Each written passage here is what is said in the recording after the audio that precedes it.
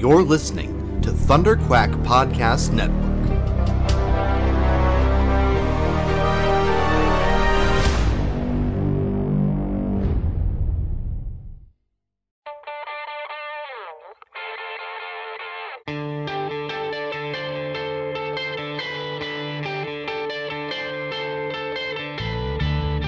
Hi, this is Chris Claremont, recommending that you take a listen to Epic Marvel Podcast.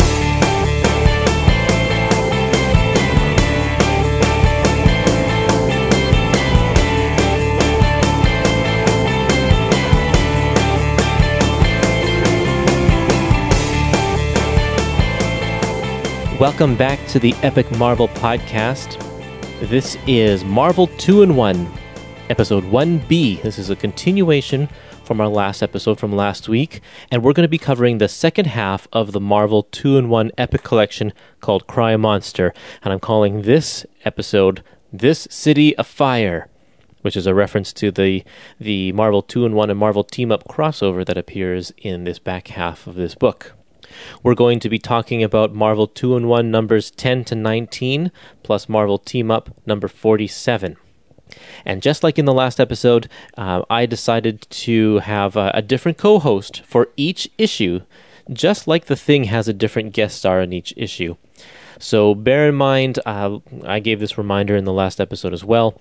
Each issue might have a little bit of different sound quality just because everyone has their own mic setup. Everyone's Skype connection is different, and I record things in some different rooms in some cases, so just bear with me as we go through each one of these one by one. It's going to be a good time, and yeah, I can't wait for you to hear the remainder of these issues. We have some very obscure characters to talk about, and some fan favorites, and all of this is going to be some great conversation, so enjoy this episode.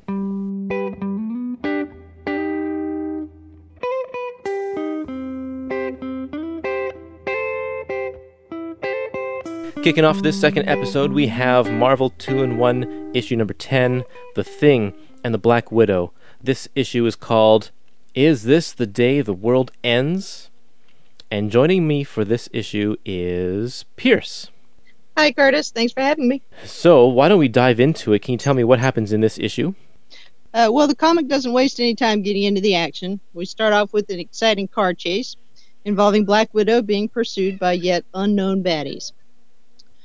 The chase careens through a park where Ben Grimm and his ladylove Alicia Masters are out for a stroll. Widow can't avoid crashing into Ben, stunning him. The bad guys capture the Widow and take the Thing along for good measure.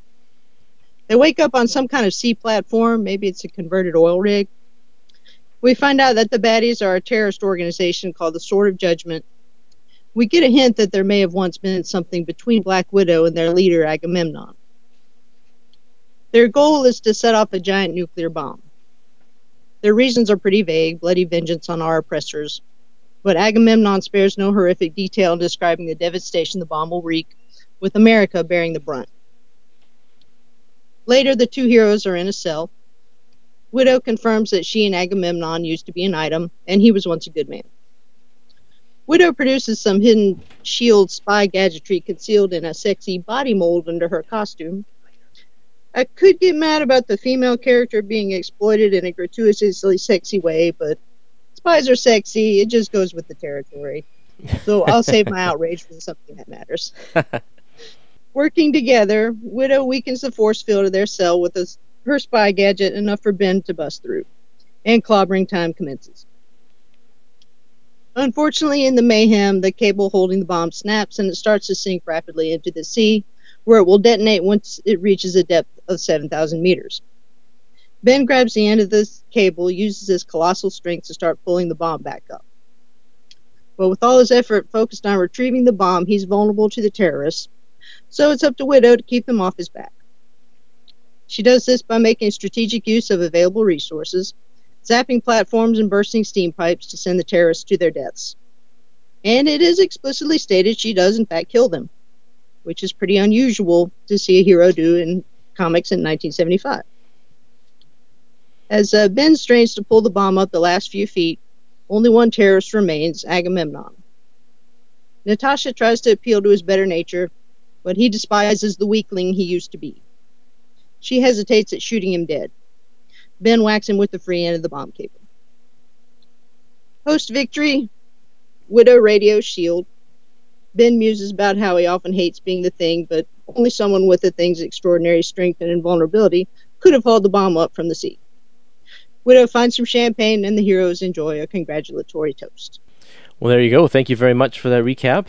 What are your thoughts here? Did you enjoy this issue? Yes, I did. Chris Claremont is a terrific writer. I noticed early on there's a panel of Black Widow being chased in the car with the terrorists chasing her. And it talks about how she's cool as ice. And she lives in a brutal, merciless world where the innocent die as easily as the guilty. Fact of life, you learn to live with it or you die yourself. And that points to Chris Claremont's strengths as a writer. Because just in that one panel, if you'd never seen Black Widow before, that would tell you all you need to know about her. Yeah, definitely. And one thing I really like about Chris is he really uses the comic medium to its fullest. And if you look at the splash page, and you just look at the words, I'm going to read the words for you here. It's Sunday in New York, and the sun stands high and warm in a clean azure sky, the air sweet with the heavy wine of spring. It's a day for playing hooky, for shooting frisbees in the park and walking with your lady love. In short, it's a grand and glorious day to be alive. Now that's a great, it paints a wonderful picture. However, if you look at the actual picture that's on the page, it's this car full of people shooting at another car with Black Widow in it, and it totally doesn't relate to the words at all. And this is what's great about comics, is that you can see a picture, and it can say one thing, and you can read the words, and you can say another thing. But when you put those two things together, you get this irony with the juxtaposition between the words and the picture, and I love it. And Chris is great at that. Yeah, it's a really strong opening, and you're right, that's something you can only do in comics exactly that way. Well, more about Black Widow. This was a good character issue for her. I thought Chris Claremont wrote her a lot better than, I think it was Steve Gerber who was writing her in Daredevil at the time. Right. Just we get the hints about who she is and the way her training, her lifelong training in the Red Room and all has messed her up so badly that she doesn't really, she wants to be good, but she doesn't really understand what good is because her moral compass is so messed up. Yeah, they give lots of hints to, if you're not familiar with Black Widow, lots of hints about her past that don't really explain, but then that's because she's a mysterious character. The thing that's most mysterious here is that she has this relationship with this guy, Agamemnon, who, I guess, what's his real name? Alexei? Andre. Oh yeah, Andre. Andre Rostov. Yeah, they have this relationship in the past, but they don't explore it any further. And this is the only issue where this guy appears. So the relationship must not have been anything of real significance because it's never ever brought up ever again. Right. But it's important, I think, even in just this one issue, we only get a few hints. I think it's important because it speaks to Black Widow's need of redemption. Mm-hmm. She killed 100 terrorists, right? Right. On this base, but then she hesitates at shooting this one guy. Yeah, he must have been special. Stops, in the name of the man you were, don't do this. And I don't even know if he was that special to her so much as she wants to believe that he can change, that he doesn't have to be this way, that he can redeem himself, because if he can, it means she can. Or the fact that she's working with S.H.I.E.L.D. now, because she started out as a villain, that she's redeemed herself, so she's giving him an opportunity to redeem himself as well. It could kind of work both ways there. Well, I don't know if she really believes that she is redeemed. I mean, she is working, technically for the good guys now, but she's like trying. I said, her moral compass is so messed up. True. She doesn't even know what good is, really. Mm-hmm. Yeah. She's a very interesting character, and it's neat to see her playing against the Thing, who is, he's gruff and, has a temper and such, but his moral compass is always straight. Oh yeah. He always is a straight shooter and knows what to do and is always there for the good of whatever situation he's in. So yeah, neat to see them team up in this instance. I thought it was an interesting contrast between the two characters. She's focused on the mission. You know, she has no problem killing these 100 terrorists to save these 100 million people who might be killed by the bomb. But when we get Ben's thoughts, he's not thinking about 100 million people. He's thinking about Alicia and Reed and Sue and Johnny. Right. That he draws strength, you know, from them. And Widow doesn't really have anything to fight for but the mission. Yeah, that's an interesting observation. And then the first thing that Ben does, you know, when he's calling S.H.I.E.L.D. is he reminds Widow, hey, can you ask about Alicia for me, find out if she's okay. One thing that I didn't like about the storytelling is that we never actually see Ben Grimm pull the bomb all the way up. He's pulling and pulling and pulling, and then it cuts over to Widow and she gets in trouble, and Ben Grimm, kind of out of the blue, uses the cables that he's been pulling to save the day. But we never actually see the bomb delivered to safety, and I thought that was kind of too bad. It's implied, of course, but we don't actually see it. It seemed like we could see it lock into place. And there, I did it. Oh, I assume it did something. We just don't know. Yeah, this was a good issue. I enjoyed it quite a bit. The bad guys, yeah, like I think you said this in your recap, that they have a very vague motivation. It's like, we are going to kill all these people in New York on behalf of all of the oppressed people in the world. And I think he's referring to other countries, not like oppressed Americans. He's speaking on behalf of all of the third world countries that are under America's boot or something like that, right? We get some hints that the terrorists are from different countries. I think there's a few words from different languages thrown around, like they're not just from one culture. That's right, because this main guy is Andre, and I think another guy speaks French at one point, and one guy praises Allah, so that's implying a Middle Eastern connection. And yeah, you're right, I didn't notice that until just now. That's good. They're the UN of terrorists, I guess. Right. Great. Well, I think that does it for this issue. Thank you for joining us, Pierce, and we'll have to have you back on the show at some point. Anytime. Thank you. Okay, next up in our episode is Marvel 2-in-1, issue 11, featuring The Thing and the Golem. And my special guest host for this issue is Reynaldo Gesmundo. Great. Thank you. I am stoked, actually, to be on here, so I'm very excited. And you have your own podcast. Why don't you tell us a little bit, just briefly, so we don't waste a whole lot of time here, but just briefly about your own podcast. Yeah, sure. I host, along with another, Connor, a podcast called Into the Night, a Moon Knight podcast, basically focusing on Moon Knight, the Marvel character. So anything to do with comics, video games, toys, yeah, you name it. Hopefully a TV show sometime down the track. That would be nice. Yeah. And yeah, I encourage you to check out this because they have some great episodes. And if you've listened to my Moon Knight episodes, they talk about those same issues, and it's always great to hear a different perspective and stuff. So go check out that stuff for sure. But we're not talking about Moon Knight here. We're talking about the Golem, which I have never read any Golem before having to read this, so I had to kind of catch up on his history. How about you? Yeah, absolutely. Came in it fresh. Very interesting character. I did a little bit of research as well as to the character. Yeah, he's a strange one. I think a bit of a shooting star. Hasn't really lasted long in the Marvel canon. Well, why don't you tell us a little bit about this issue? Sure. So, as with many Marvel 2-in-1s, it features The Thing, and basically The Thing and Alicia Masters are heading towards Disney World, where they get distracted by basically the Golem, who has broken free and is under the spell of a Kabbalah, a magician / demon worshipper.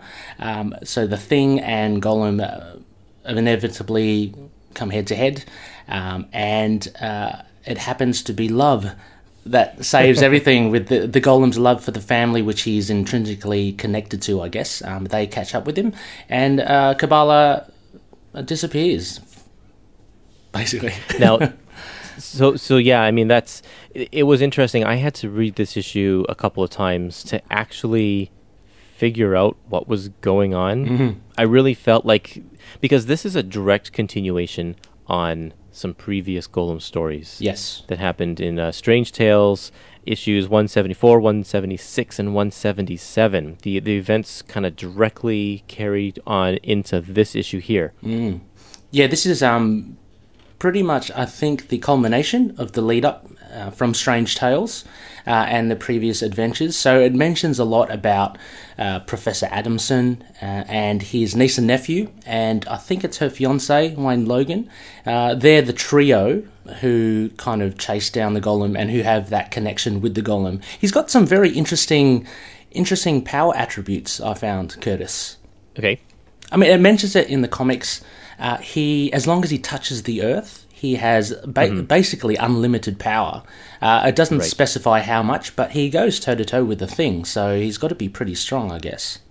Well, not even toe-to-toe. Is like the Thing does his best, and it doesn't even make the Golem flinch. That's true, yeah. So that's incredible power. And I think part of that's because he's stone, he doesn't feel pain, that kind of thing. So, but it's neat to see there's a parallel here, because the Thing is also made of rock. So we have a rock creature versus a stone creature.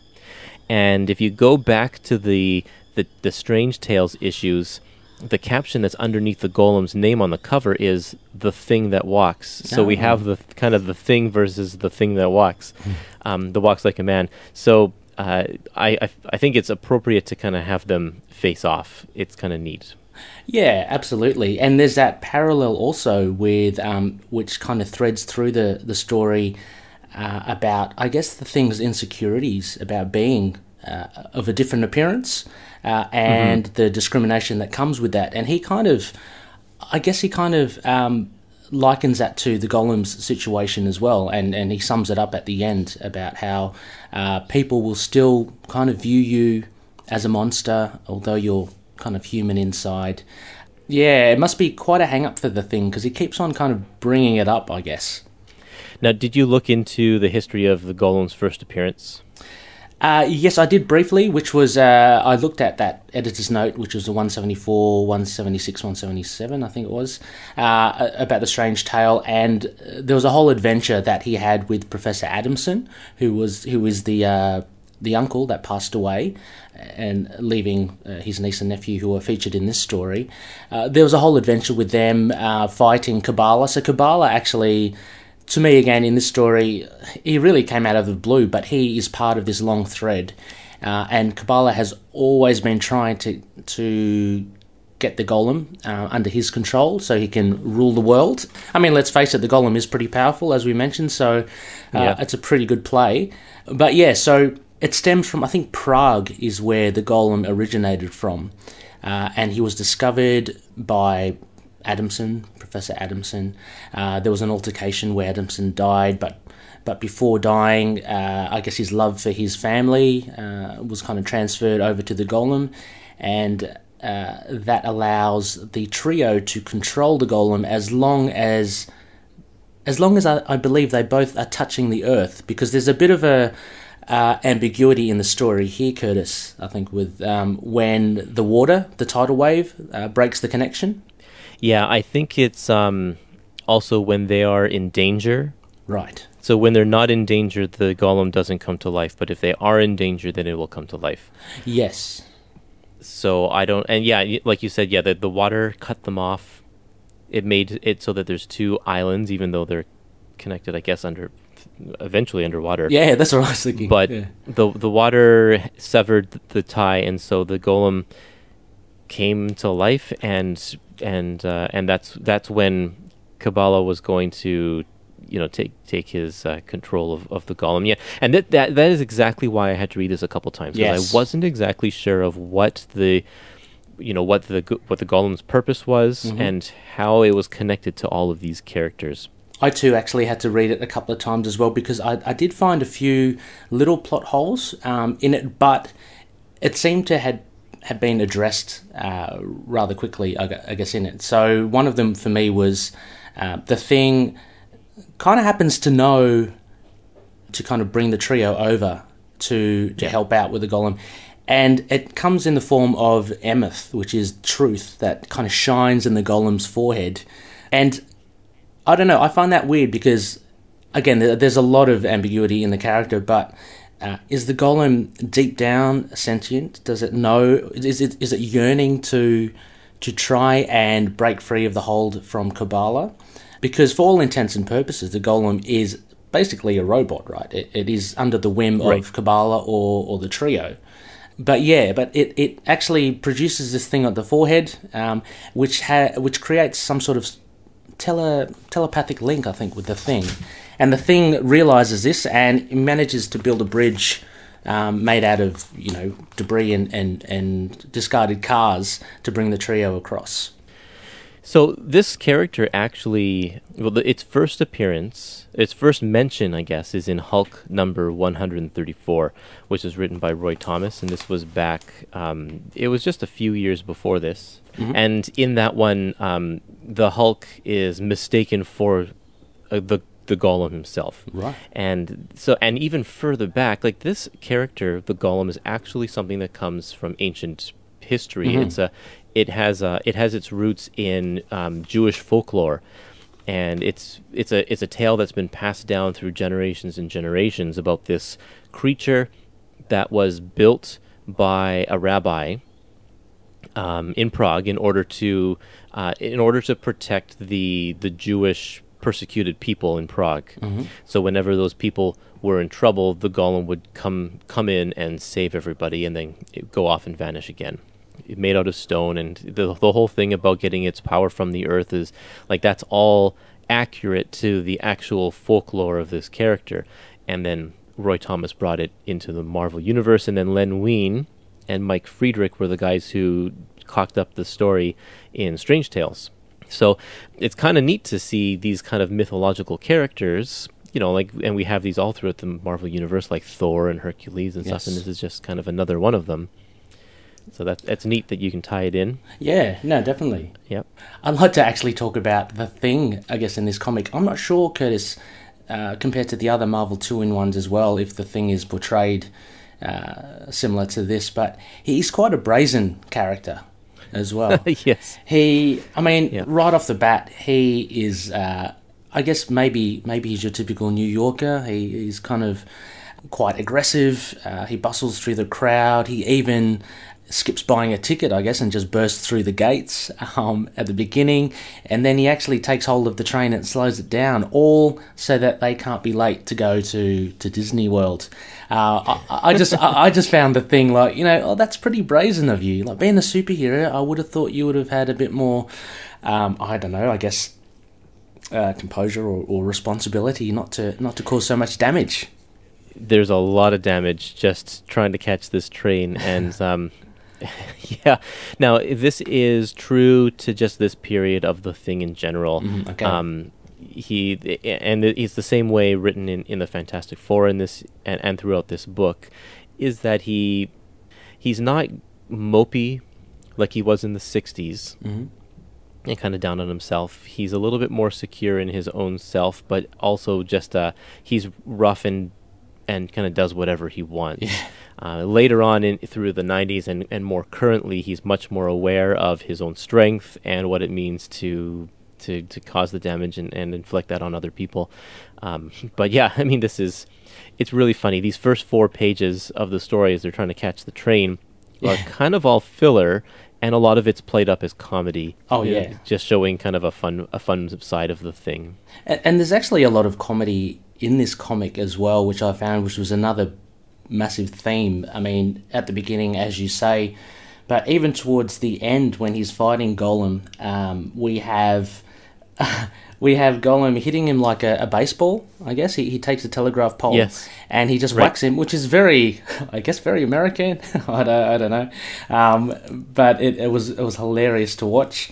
But then he subsequently gets beaten by the Golem. He gets smashed into a chimney, and I found it hilarious how the Thing ponders to himself, why do they have chimneys in Florida? You know, so all these random thoughts, you know. And then he gets hit again, and he ends up in a telephone booth, and the telephone booth rolls end over end over end. It's very kind of comical, and I really did appreciate the humour that they put in it. Oh, that's good. Yeah. I think that kind of has to happen when you have an opponent that doesn't talk. Yes. You know, there's no banter back and forth, so a lot of the comedy has to come in either what Ben's saying or through just the physical, like, slapstick. Yes. Yeah, that makes sense. I know, for you, I found the Golem, although he was very silent and he didn't say much as well, he was very imposing. I mean, his sheer size as well. I think from Wiki I saw he's well over 8 foot tall and he's capped at about 700 kilograms. Mm-hmm. So he's a massive unit. I found his presence very imposing in the comic as well, and I found that was quite effective as well against the Thing. It made the Thing look quite small, and the Thing is not a small character. Mm-hmm. Well, funny you mentioned that, because back in the 70s, the Thing, and the 60s and 70s, like, Thing's original size is, you know, he's shorter than Mr. Fantastic. Oh, okay. He's not a tall guy. It's only been recently, since, I don't know, maybe 2000 or so, that artists like to draw the Thing where he's like 8 feet tall and towering over the other guys, and he's like got these huge shoulders and arms that reach the ground, and you know, that kind of stuff. Yeah. So he's actually the Thing is fairly normal size, but yeah, this artist Bob Brown likes to do a lot of the kind of worm's eye view shots to make the Golem just look really, really tall over everything. Yeah, true. And what were your thoughts on Kabbalah as a villain? He's kind of a throwaway villain. I didn't think he was too menacing or anything like that. He's kind of a little whiny. Yes. One note about this guy is that he doesn't show up again until a story in the Rampaging Hulk magazine that Moon Knight shares a backup story with. Really? Okay. So yeah, there's a Ulysses Bloodstone. I think it's just awesome. a 2-part story in Rampaging Hulk. Yes. And Kabbalah is one of the villains there. And spoiler alert, because it really just doesn't matter at all, he dies in that issue. Oh. And then in Captain America, there's a famous Mark Gruenwald Captain America story called The Bloodstone Hunt, which ties into the whole Ulysses Bloodstone, mythology. Yes. And there's one panel where we see the dead skeleton of Kabbalah. And they don't say his name or anything like that. He's just there on the ground because of what happened in the Rampaging Hulk story. So he doesn't go on to do anything except die, really. Oh, well, that's probably for the better, I guess. He's got a very iconic costume. I was about to say, if he did come back, they're probably going to have to retcon his costume. It's very, very dated. It's almost as if it's like a tropey devil's costume, that you get from a Halloween store. It's pretty funny. Yeah, well, and the horns on his helmet look like Unicron from Transformers. Oh, and he's yeah. Oh, interesting. I'll have to dig up that Rampaging Hulk issue and have a read. But Ulysses Bloodstone is great. I mean, for listeners out there as well, currently Elsa Bloodstone, the daughter of Ulysses, is making an appearance here and there in the Marvel Universe, and I don't know, I think she's a great character myself. Yeah.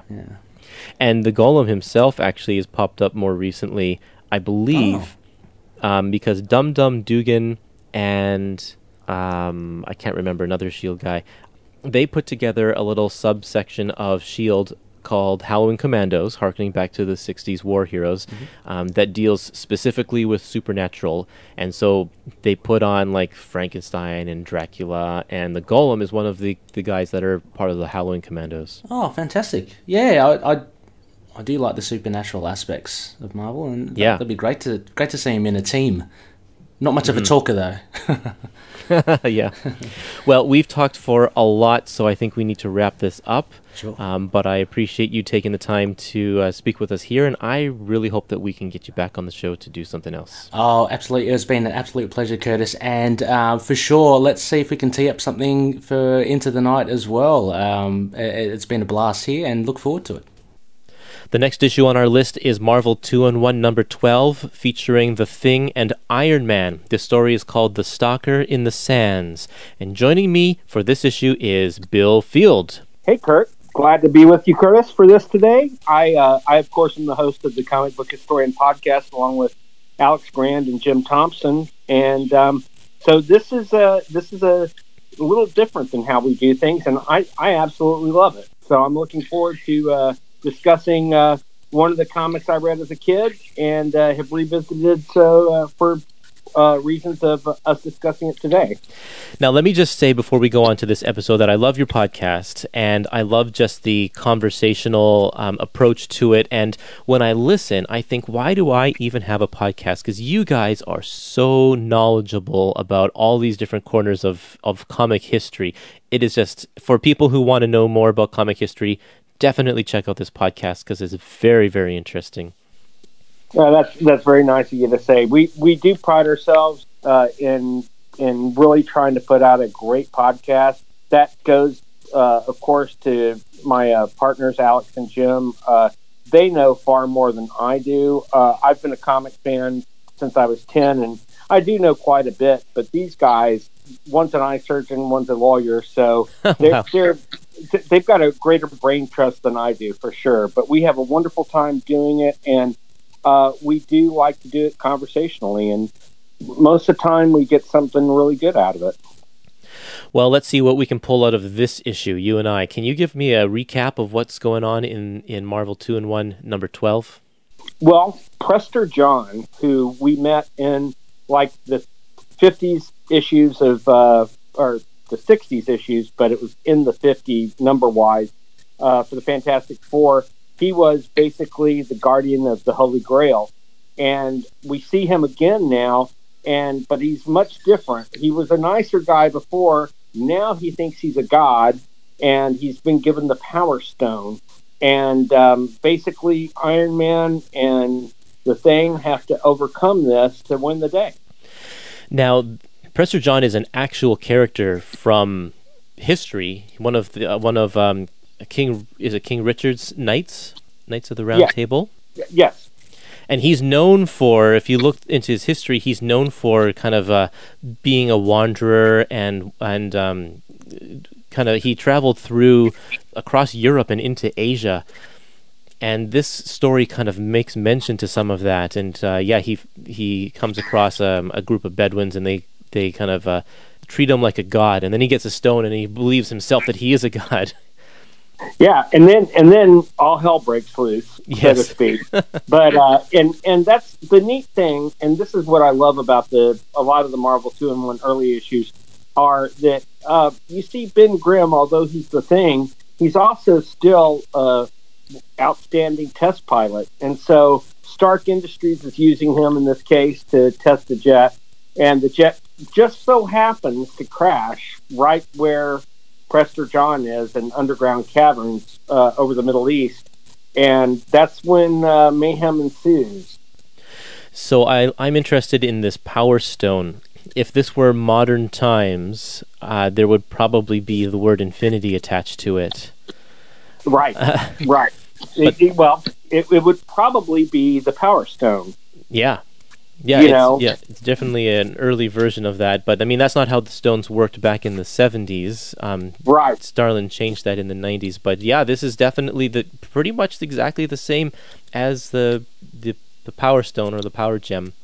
And to be fair, Bill Mantlo wrote this issue also, and of course he's credited with the creation of Rocket Raccoon and quite a few other characters that have made their way to the Marvel Cinematic Universe. Right. So he was no slouch, but like you said, in the 70s, people had a different approach about power and the use of stones and the like, and they were kind of black and white. It wasn't like Starlin created something where you could often empathize with the villains as well as the heroes because they were all thinking they were doing things for noble causes. And in this case, Prester John had been that guy previously in the Fantastic Four, but he's basically gone a little nutty, and he believes the veterans that he himself is a god. and he believes he's the God that created the universe, actually. And I find it funny that it's such a quick and simple story, considering what a crisis this really was, or could have been. And it's funny because don't you love those days of the great just 23-page stories where it was just all self-contained, and you would get, and especially with the team up books, right? I mean, they were just they don't do things like these anymore. I feel like an old man. Back in the old days. But, I know. But the artwork is great. I love Ron Wilson. He always does a good job of kind of imitating Kirby to a certain degree. And then you have a cover by Kirby. I'm not a big Vince Colletta fan, and Vince inks this book, but actually he doesn't do a bad job. It actually is a really nice looking book, and it harkens back to the early days of Marvel, even though we're already in 1975 when this came out. Yeah, I have to agree with you there. Also, Vince Colletta does a nice job. I really like the splash page where Prester John's holding up the stone, and then the double page spread where Thing and Iron Man are going to attack. There's just some really great dynamic pencils and inking going on in there. This is still a time period where you see fantastic splash pages like you did in this issue. And it also reminds me of some of Ron Wilson's great work on the graphic novel Super Boxers a few years after this. Oh, yeah. But Colletta actually, sometimes I think Colletta messes up really good pencils.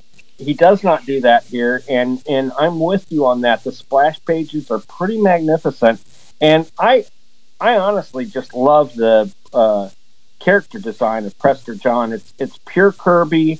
It's further into his Marvel time, so it looks a lot more like the New Gods kind of stuff that you'd see a few years later at DC. Totally. But Kirby had just come back and was doing more covers than anything else in 75, and that's an important thing to mention.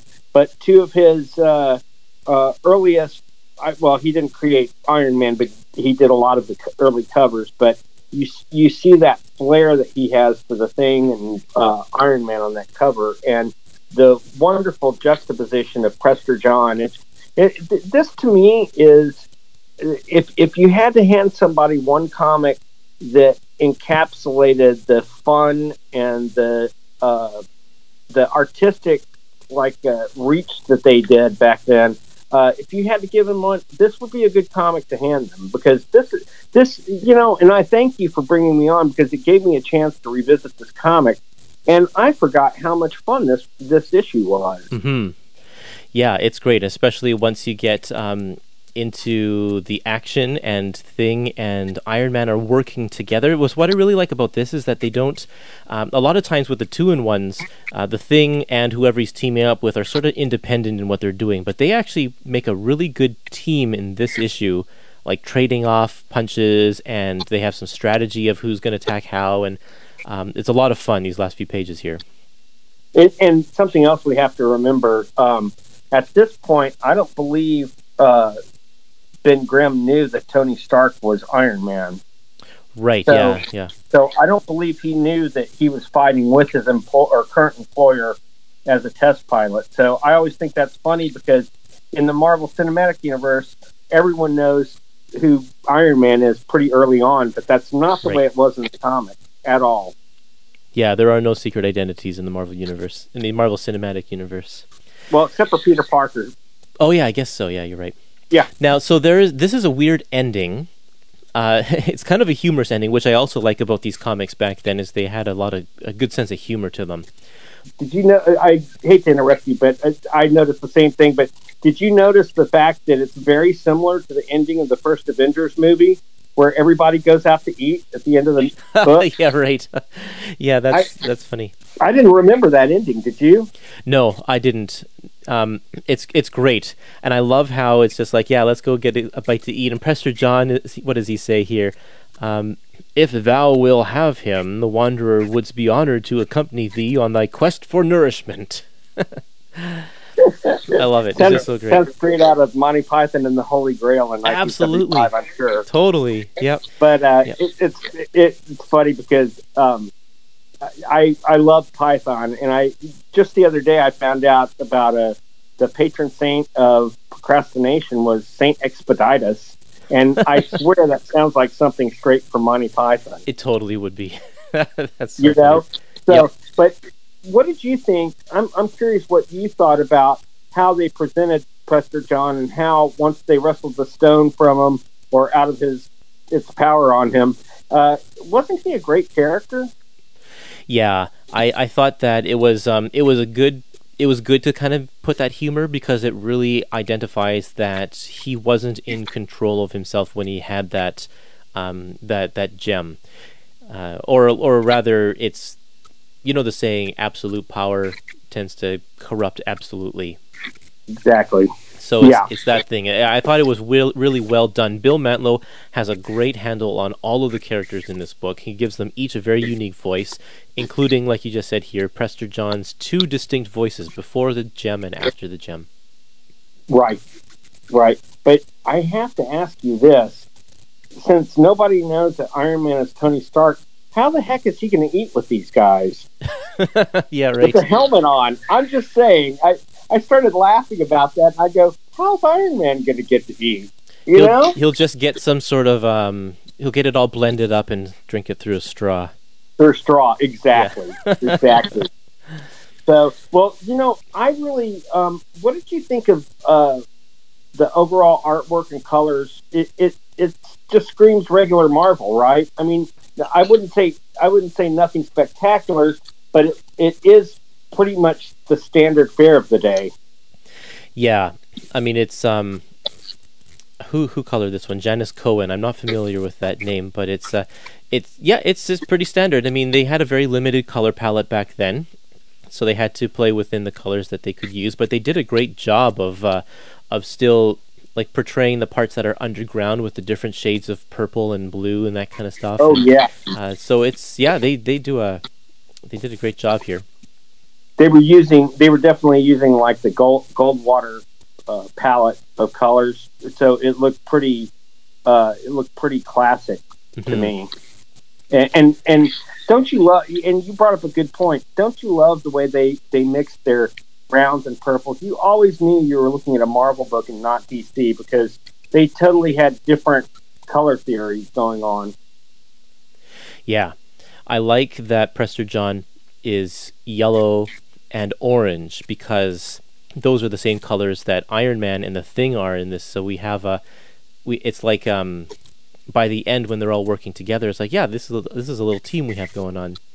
Oh yeah, I didn't even think about the fact that it's almost like it is. It's funny that they are all in the same like color end of the spectrum. That's hilarious. Mm-hmm. And especially back then, well, you still had quite a bit of it was equally mixed, red and yellow on Iron Man at the time, pretty evenly compared to other times where it was more red or more gold.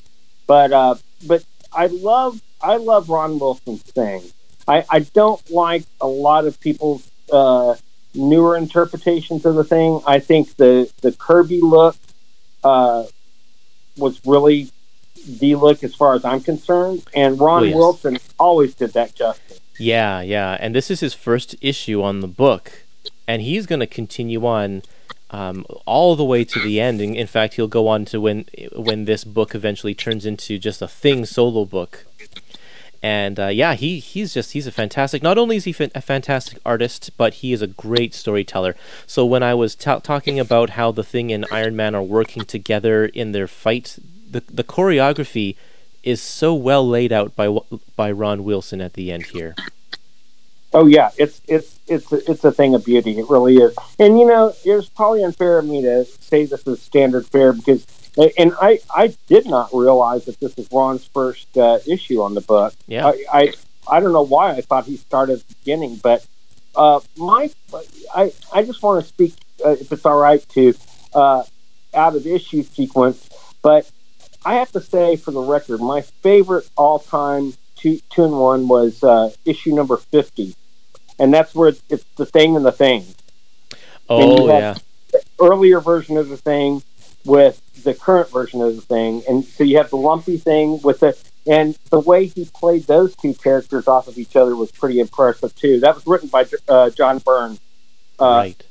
who had, I believe, either had already taken over Fantastic Four at the time or would soon thereafter, and have probably one of the greatest runs of the comic in my eyes.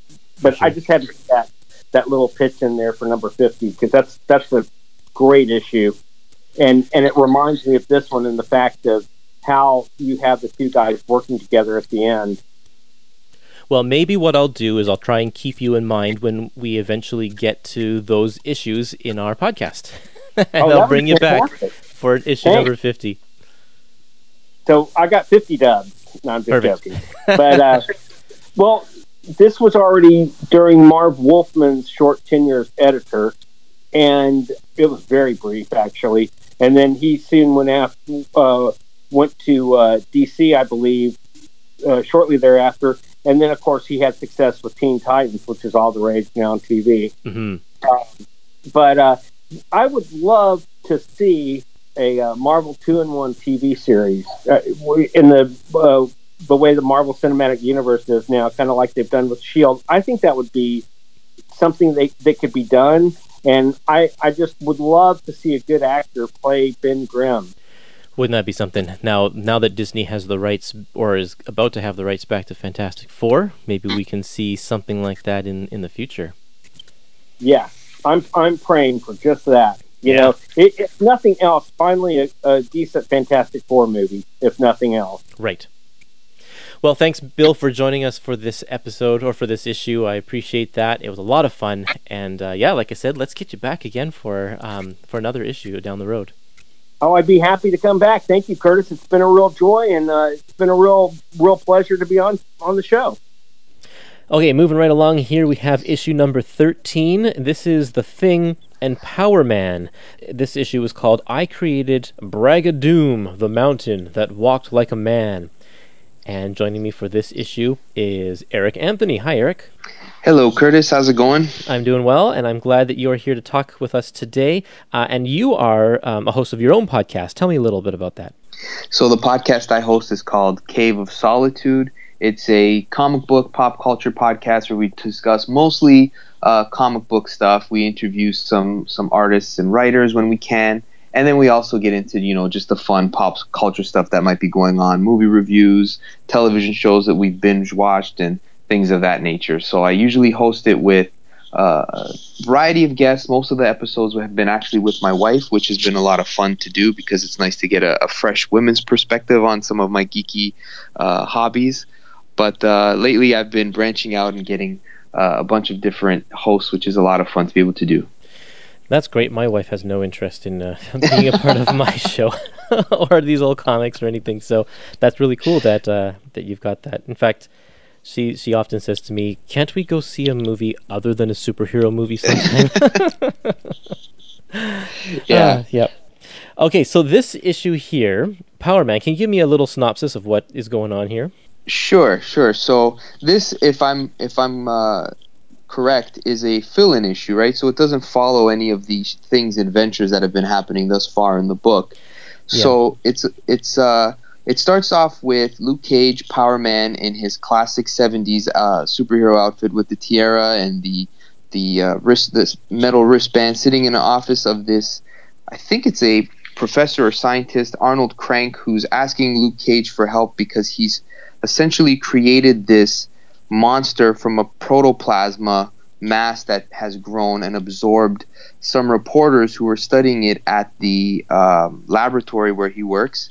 And this thing, he's asking Luke Cage to help stop the monster. Luke Cage suggests that maybe he should go to the Fantastic Four or someone else to get some help, but he's already done so. And the Thing, as they're speaking in the office, the Thing is battling this monster that has been created by Arnold Crank.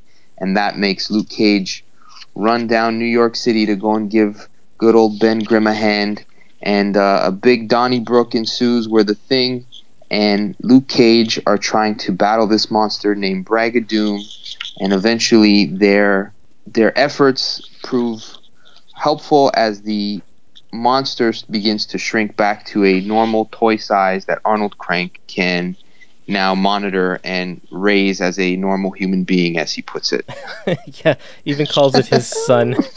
His son, that's right. What were your thoughts on this issue? You know what? So far, I've tried to read all of this epic collection to try to catch up to this point of the book. I haven't gotten quite as far as issue 12, but reading this, it's a lot of fun because all of these things they feel like it felt like a Saturday morning cartoon. And I like these old renditions of these characters who were created in the 70s, such as Luke Cage, and it's a little bit silly, but I like the Ron Wilson art. I like the humor and the banter between the Thing and Luke Cage, and if I didn't go in expecting some sort of sophisticated story that was going to blow my mind, but it was a lot of fun, and I laughed throughout it, and I enjoyed the adventure. How about yourself? What did you think? I think you hit the nail on the head there when you called it a Saturday morning cartoon. This issue, more than any of the other ones in this book, I feel is very Saturday morning cartoony. Just with the giant monster, the rapport between the two characters, even the kind of the lame ending at the very end there, where the monster just kind of shrinks. It's like they don't really know how to solve the problem here, the writers. So they say, oh, the monster just expended all of its energy fighting Luke Cage and the Thing, so it shrunk down, and that takes care of that. It lessens the threat of this monster. Yeah, a little bit. I was confused because they were going to beat the living tar out of it combined, Luke Cage and the Thing. Yep. And then the Arnold Crank, the creator of the monster, says, the more you beat it up, the more it's going to get bigger, and then all of a sudden it shrinks on you. So in fact, he says the more you beat it up, it's going to increase its mass, and it will explode with the destructive power of a nuclear bomb. That's what's going to happen. And then all of a sudden, that does not happen at all. In fact, the opposite happens. So it's kind of a letdown of an ending here. A little bit, because apparently their conflict has had the opposite effect of what I expected. So it's kind of a little bit of a caveat to get out of the problems in order to finish the book in the right amount of page counts. Yeah, exactly. Yeah. Are you familiar with Luke Cage of this era? A little bit, because I actually have the Power Man and Iron Fist epic collections. I've read a good portion of the first volume of the Power Man and Iron Fist from this era, so I'm kind of familiar with what to expect from Luke Cage, the jive talking, some of the slang that he uses that isn't quite the Luke Cage that you see later on in like the Jessica Jones era, where it's much more like the Netflix version of Luke Cage. Right. But I like it. Like you, I've only read the first chunk of that first epic collection as well. So that's really my only basis of this classic Luke Cage. But he's kind of a jerk. Mm-hmm. He really treats this guy who's coming to him for help with a lot of distaste, and he's just kind of rude. Mm-hmm.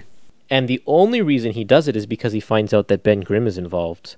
Otherwise, that's right. He's like, I don't care if this giant monster is wrecking the city. I don't care if all of these people are going to die, whatever. Who cares? This is just not my thing. Oh, wait, Ben's involved? I'm going to go do it. So yeah.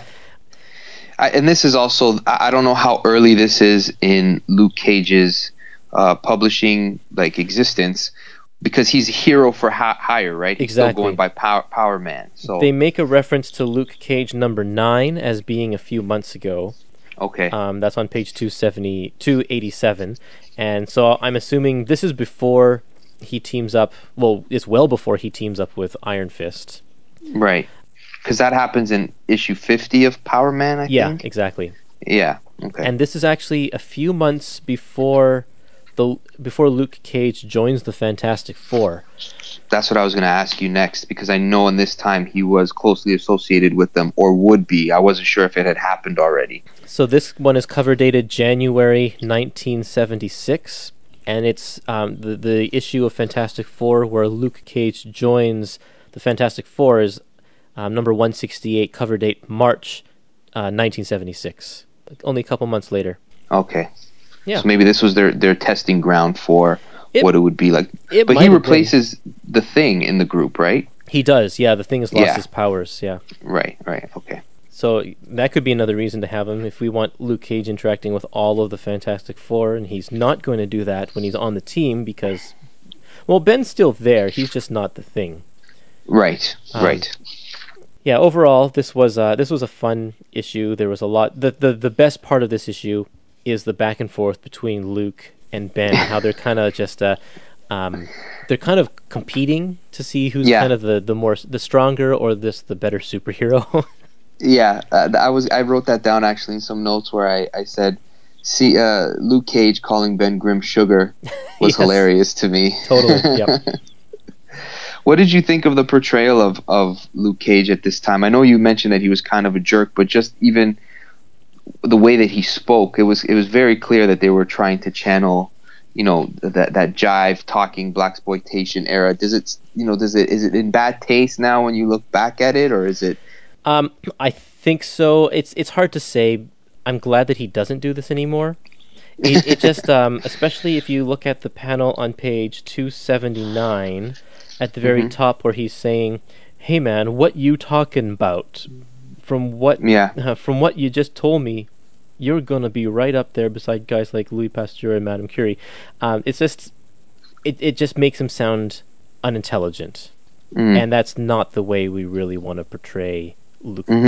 It's just not appropriate. So I'm glad they don't do that anymore. Yeah, and like I noticed always the credits. Len Wein was known for being able to capture the voice of different cultures at that time. That's almost what he was always called in to do. And they were living in New York City, all of these writers. So I wonder if they were basing it off of... And Ron Wilson, I didn't know this, but Ron Wilson is actually African-American from Brooklyn. Right. And so I wasn't sure if, it was in okay taste for them at that time to get away with that. But yeah, it doesn't age well. Yeah, I'm sure it was totally fine. Like, no one... I mean, not that it was actually fine back then, but no one batted an eye. It was not considered the same sort of thing as it is today. But when we read comics from the 70s and from the 60s, we see these kind of things, and it's great that we can recognize that our culture has moved past that and has evolved and grown. So it's a nice reminder of where we've come. Yeah, absolutely. Did you like Ron Wilson's art in this book, in this particular issue? Well, actually, it's funny you should mention that, because this is his second issue in the book, and he becomes the regular penciler for quite some time after this. But this issue is inked by Vince Colletta. Right. And I find that he's just not as smooth, I guess, as... Well, of course, I guess it's Joe Sinnott that takes over a little while later, and you can't really compare with Joe Sinnott. He's kind of the top class. But I love the 2-page spread with this monster breaking the bridge. It's just fantastic. Yes. Yeah, I thought so too. I do think that he's a good storyteller. Ron Wilson is great, and all of these underwater scenes where they're trying to attack the monster from its ankles and stuff, he lays it out really, really well. He's a solid draftsman for sure. Yeah, and then he would go on to be better known for the Thing series, if I remember correctly, right? With John Byrne. Yeah, because 2-in-1 becomes the Thing series. They're pretty much the same thing. Oh, okay. And so he just kind of carries on penciling. Well, thanks for joining me on this for this issue here, Eric. It's a pleasure. Oh, no problem. This was a blast. I hope to come on again for a longer epic discussion, but this was great. Thank you for thinking of me to do this. No problem. Anytime. Awesome. Okay, moving right along here. Coming up next is Marvel 2-in-1, issue number 14, The Thing and the Son of Satan. This one's called Ghost Town, and with me for this issue is Hartley Holmberg. That's me. Hi. Now, Hartley, I know you from you're local guy. We kind of run in the same circles a little bit, and you have your own show online. Is that correct? Yeah, it's a YouTube show called The Hartley Show. It's kind of all over the place. We've gone through a ton of different iterations. For a while, it was somewhat of a comic book talk show, variety show. I've gone back to sort of more the original concept of the show now, where it's more just me just with a camera just talking about comic reviews, and every now and then I'll film a little video playing Hero Clicks, but it's very down to basics. And I'm in a little bit of a hiatus right now as I do a upgrade of my sound gear and equipment and whatnot. And where can we find you? What's your URL? YouTube. We'll just type in The Hartley Show into YouTube, and I'm the only guy. Okay. Wonderful. Well, why don't we talk about this issue here, Son of Satan. Are you a Son of Satan fan? I'm a huge Son of Satan fan. I've always been just as interested in classic superheroes as bizarre superheroes. I've always had a giant love of public domain heroes and characters from back in the 40s and 30s. The more obscure, almost the more I like it. And I think a lot of that just came to do, and I think a lot of young nerds have these experiences where you discover something that almost feels like it's yours and yours alone, and other people don't quite understand the concept or have a love for it. And let's be fair, the Son of Satan is just an absolutely bizarre but kind of beautiful concept. Yeah, it absolutely is. And I've been reading a lot of the Defenders lately with Son of Satan in it, and it's been wonderful just getting to explore and get to know this character. So I'm happy that you're along for the ride here for this issue. Can you give me a recap of what happens in this one? So the basic premise of the book is Reed Richards. And now, one of my favorite things about Reed Richards, especially back in this era, was he would just come up with these crazy devices that would never show up again. He's come up with a psych detector, and he's never seen readings like this before. You think, well, you've never used this device before. Why would you have readings like this before? Yeah, right. But he's come up with this psych detector, and there are these strange things emanating, and then he uses this, what was that? I wrote it down.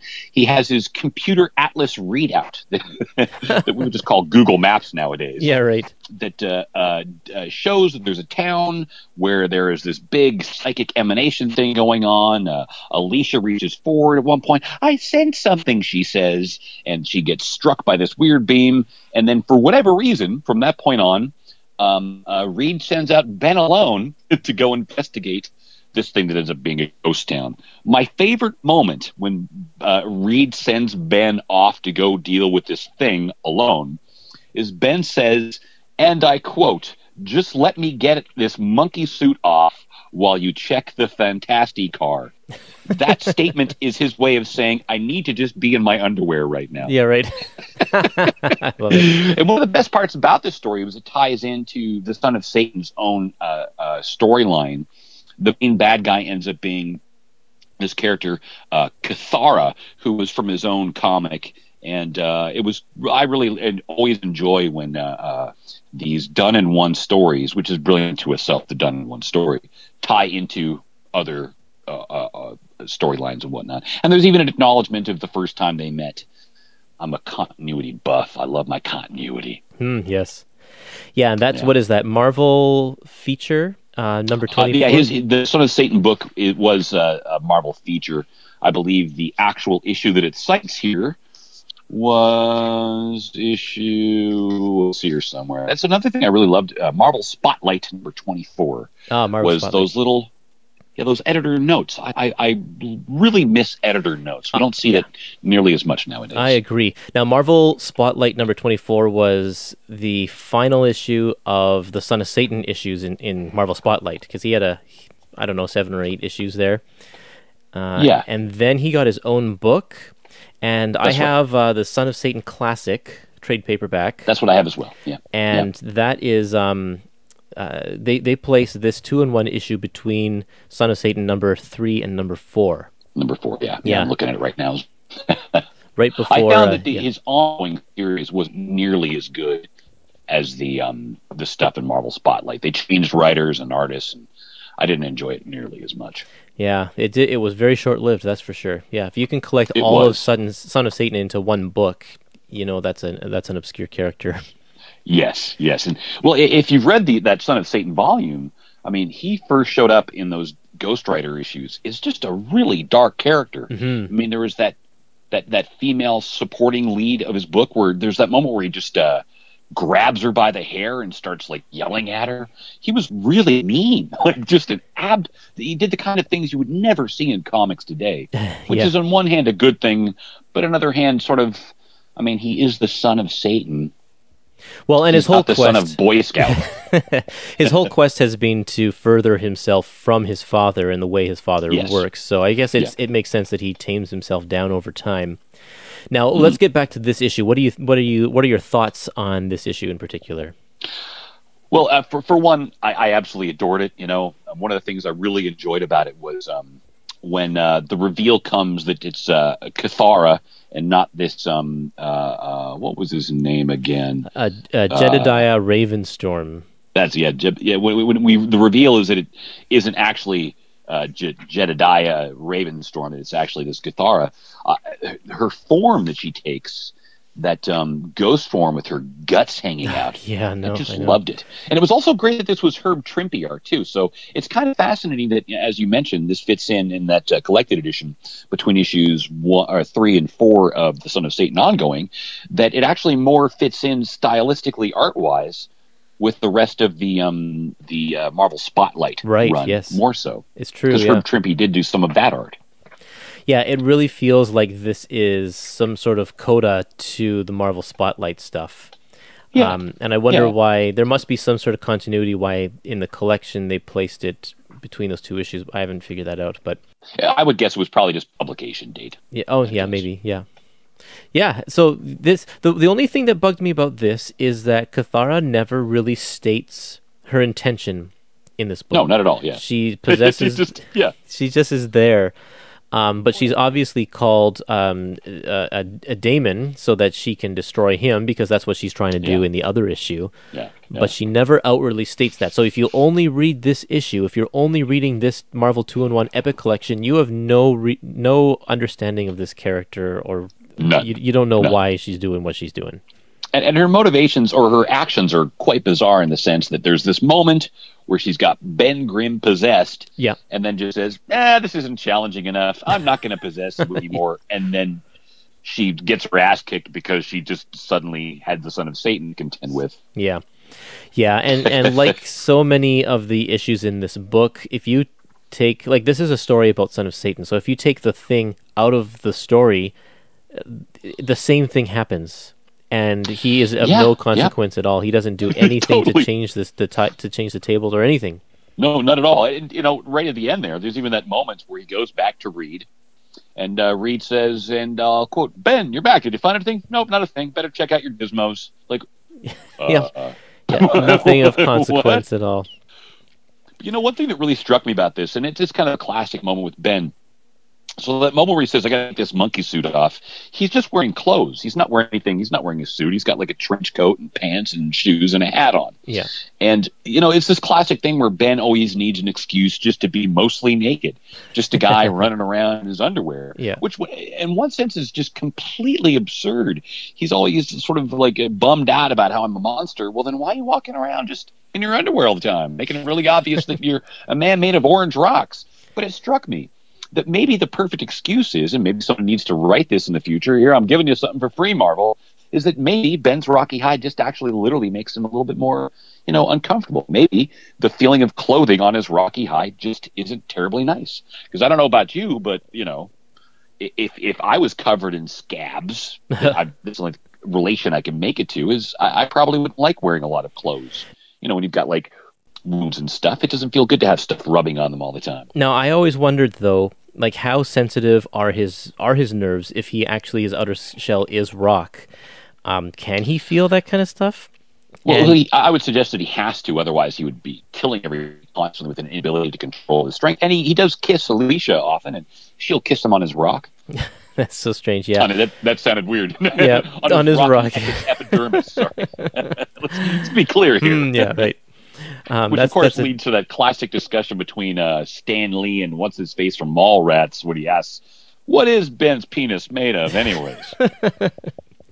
Well, until Marvel has to release their adult line of comics where they can show Ben's thing. The Thing, damn. The Thing. And all the new late-night pundits will be talking about the things. I'm just going to say it. Well, can I swear a little bit? Almost? Sure, okay. The Thing rock cock. It is fun to say rock cock. Oh, yes. Yeah. Maybe I'm talking about it. Who knows? Oh, man. Oh. One thing that I love about the Son of Satan in the original version was there was that little nuance that Herb Trimpe seemed to get that a lot of the other artists didn't get. The way he designed, or the way that the trident would be drawn, where it wasn't even on both sides. One end of the spikes is a little shorter than the other end. Oh, yeah. And that sort of got lost with certain artists, but Herb Trimpe didn't lose that element, and I like that quite a bit. It's a neat little nuance. That's cool. Yeah, I never even noticed that. That's awesome. It's a subtlety that I quite like. And I mean, let's just face facts here. I mean, there is a categorical absurdity to the notion of the son of Satan wearing like, skin tight leggings and underwear and weird booties and a belt and a bare chest. It's this beautiful homage to the era that outside of itself is just absurd. But I've always loved it. I don't know what it is about Son of Satan, but I've always loved everything about him. Just everything about him, except for the stories half the time. Yeah. Right on. Awesome. When he first came out, if you've read that first volume, his pentagram or his star was right side up, and at one point they had to come up with a storyline to flip the star to sort of explain, well, that's the way it's supposed to be. Oh yeah. But rather than just sort of admitting to a mistake, they had it be this weird spell placed on him, and Okay, yeah, I see that it's even on the cover of the classic trade. It's the right way up, right side up, like he's a sheriff. Yeah, right on. Perfect. Yeah. One thing I really wondered about too was how I'm reading the Essential volume in black and white, and the line work is brilliant. I mean, everything about this issue, art-wise, I really love. And I'm wondering how well the color reproduction was in the Essential volume. The color looks fantastic. They did a bang-up job. This has just been released, I believe, in the Marvel Masterworks line, and that always gets the top-notch restoration. And so these are the direct files from the Masterworks, and they look great. They look even better than than when it was reprinted in the Son of Satan Classic, because that one book is from a few years back, and it has a different restoration, and so the colors are even more true to the original publication. Yep. I had actually entirely forgotten that it was in this Son of Satan publication. You could have read it in color. Yeah, I could have. I'm looking at it now and feeling kind of goofy about it. Well, that's okay. Wow. Okay, well, I think that kind of sums up this issue. Thank you for joining us for this, Hartley. My absolute pleasure. We're on issue 15 now, and with me is Jared, who is my co-host for Captain America and X-Men and X-Factor. So, hi, Jared. How are you? Hi, I'm good. Yeah, how are you? Awesome. I'm good too. Now, when I asked you who you wanted to pick, you picked Morbius. Is there a specific reason why? The reason why is several years back, I was digging through the dollar bin in my local comic shop, and I came across a bunch of Morbius solo series issues. And I didn't realize he had a solo series, but so I picked those up, and along with those, there was reprints of his 70s solo series, which was kind of interesting. I think it was written by Doug Mensch. Nice. Yeah, so it was kind of fun reading that, and I knew his 70s series didn't last too long, so I picked this issue to, thinking that, because I know they, in these Marvel 2-in-1, Marvel Team-Up, they would oftentimes, if there was a series that was canceled, they would tie up some loose ends in these team-up books. But that is totally not the case here. So why don't you give us a recap of what happens in this issue here? All right. This issue is the Return of the Living Eraser. It starts out with Alicia Masters, sculpting face of the Thing, and above her is Morbius looking in on her, and he breaks in, attacks her, he's going to bite her and suck her blood because he is the living vampire. But luckily the Thing is in the hallway there, and he breaks in and stops him and chases him out. Meanwhile, right under that building, the living eraser pops into this dimension from Dimension Z. Right. And he erases a drunk guy right away. But Morbius sees this guy and is like, oh, well, I didn't get Alicia's blood, so I'll drink this guy's blood. And the Thing sees that, tries to stop it. They fight, but the eraser erases both of them as they're fighting. What that does, it sends them to Dimension Z, where they find out that I guess the living eraser has taken over and has imprisoned all of the king or whatever his title was of all the of rulers, this dimension. Yeah. So the Thing and Morbius team up to break the leaders free, so they can stop the living eraser, and then they go back to the dimension on Earth and bringing the rulers of Dimension Z with them, and they stop the living eraser, and then the rulers take the bad guy back to the dimension, but Morbius still has the erasing dimensional things on his hands, and he erases himself, and he disappears because he thinks that he will never, he'll always be a monster and he'll never be happy, or so he's just taking himself out of the dimension, hopefully never to be seen again. But he is. Yes. So the Eraser. What do you think of this guy? He is very weird. I mean, this whole Dimension Z thing is very weird. Well, if you remember that this is the Eraser comes from the early '60s. He's one of Ant-Man's very first villains. In fact, I think the issue that he turns into, that he becomes Giant Man, is the first appearance of the living Eraser. Right.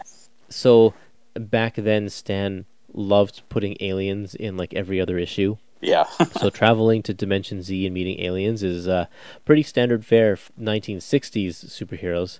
But now that we're in the 70s, it does feel a little out of place. Mm-hmm. However, this is the exact same plot, sort of, that happened in issue number 4 of this book, where Thing teams up with Captain America and travels to this. In that one, it travels to the far future, where he finds that Earth is overthrown by these aliens and has to try and help them out. So, kind of the same deal. Yeah. I do love the visuals of the Eraser, of how he just kind of swipes and things are gone. Yeah. Kind of cool. Yeah, I looked it up, and I guess this is the living Eraser's second appearance. Right. And his third appearance isn't until 1992. Oh, wow. Yeah, in the She-Hulk book that was going on at that time. So, yeah. Yeah. Maybe he'll catch on. He's due for a fourth appearance at some point. Exactly, right. Yeah. Oh, boy.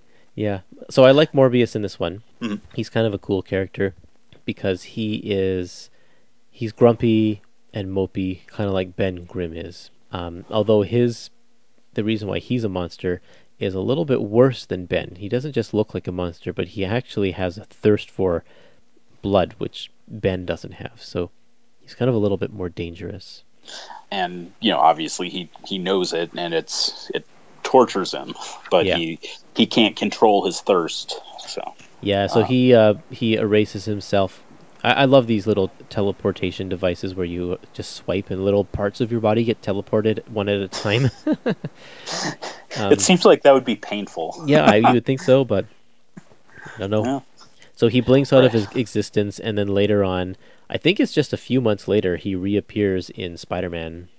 He comes back in Spider-Man comics. Right. It's Spectacular Spider-Man. I think it's 6, 7, and 8.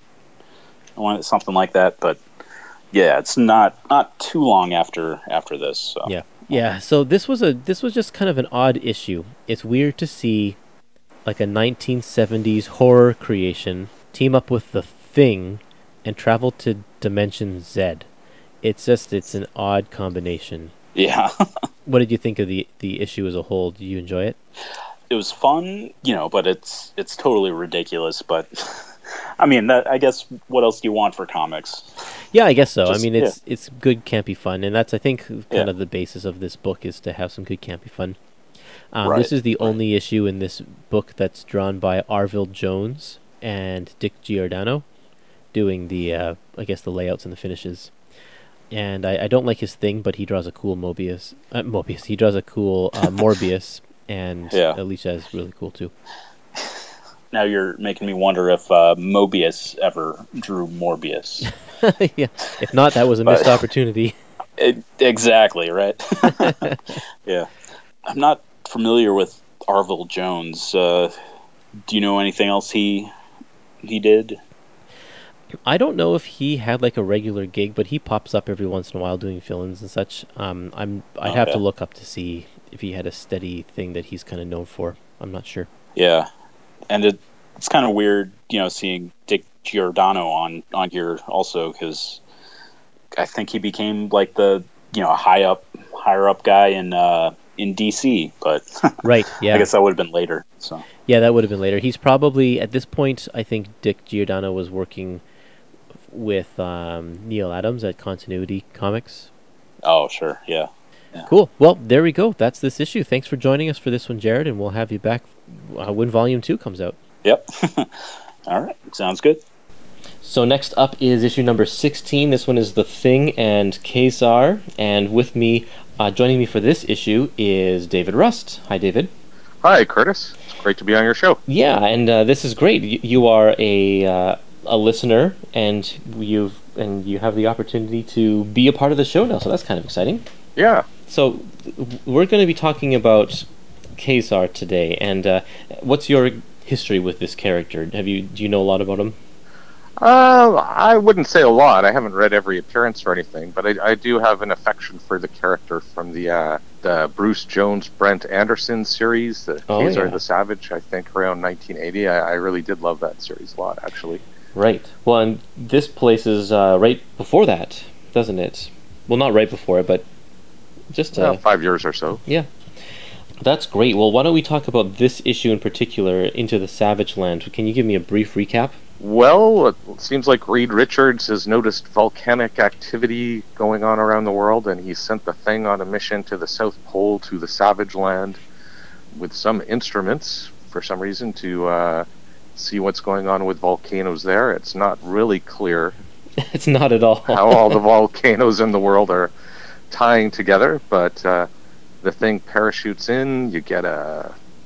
You almost get a guest appearance from Nick Fury, since he's apparently on the plane dropping the Thing off, but he parachutes in, fights a pterodactyl on the way down, fights an allosaurus when he hits the ground.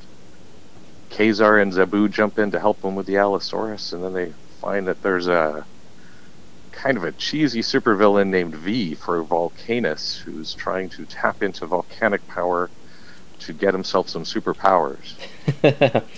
It's so funny. I love it. Because this guy is just like, I'm pretty sure he doesn't know what he's doing. He just wants superpowers real bad.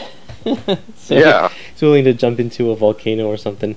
But he seems to have a lot of resources. He's got, big Kirby-esque machines and a squad of men in Kirby-esque uniforms. It's very Kirby, yeah. This is after a few issues of not being on the title. Ron Wilson is back doing the pencils for this issue, and he does go quite Kirby with these characters, but his Ka-Zar doesn't look as Kirby-ish. That's true.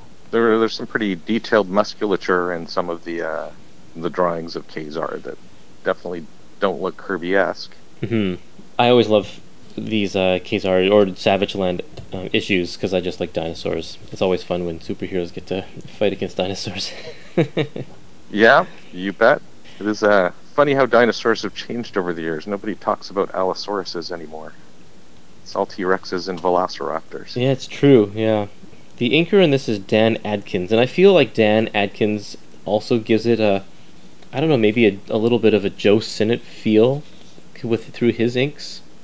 Just kind of the way he shades the Thing and the fur on Zabu. It has a very Joe Sinnott kind of style quality to it. Very kind of bold brush strokes and that kind of thing. I think that adds to the Kirby factor of a lot of this machinery and that kind of stuff too. Yeah, definitely. I definitely agree with that. So how do you like this death trap? The death trap hanging in the cage, suspended over the volcano? Yeah. That could erupt at any minute. It's classic, and he spills the beans and says what he's going to do, and then he just walks away and leaves them to their own devices. Classic villain mistake. I actually looked up the villain on the comic book database or a few other places and found that he never appeared again. Oh, this really? Is it. This is it. Okay, well, I guess after you fall in a volcano, there's not much for you after that. But I wondered about that, because he is trying to tap into volcanic power. I think it'd almost be easy to bring him back, saying he'd absorbed all the energy or whatever he needed to. Yeah. Yeah. That would have been good. I guess no one saw the merit in this character. No, there wasn't really much to him. What do you think of this issue on a whole? I enjoyed it. I thought it was fun. I have one really critical observation. Sure. The old Marvel writing style where they get the plot first, I don't think I've ever noticed quite so much as with this issue, that the penciler, Ron Wilson, wasn't really thinking it out and ran out of time and had to rush in the climax. The big climax is on the last page, which is a 10-panel page. He doesn't have any pages before that with as many panels. It's all just crammed in there really tight. See the thing threaten the thing, pull a chain, the guy fall, the guy die. They wrap up. Oh man, you're right. Yeah, and these panels just get smaller and smaller as you go down the page. Yeah, it's totally like he ran out of space. And if you just look at the last page, the previous page, he could have split up some of those bigger panels and spread it out a little bit more.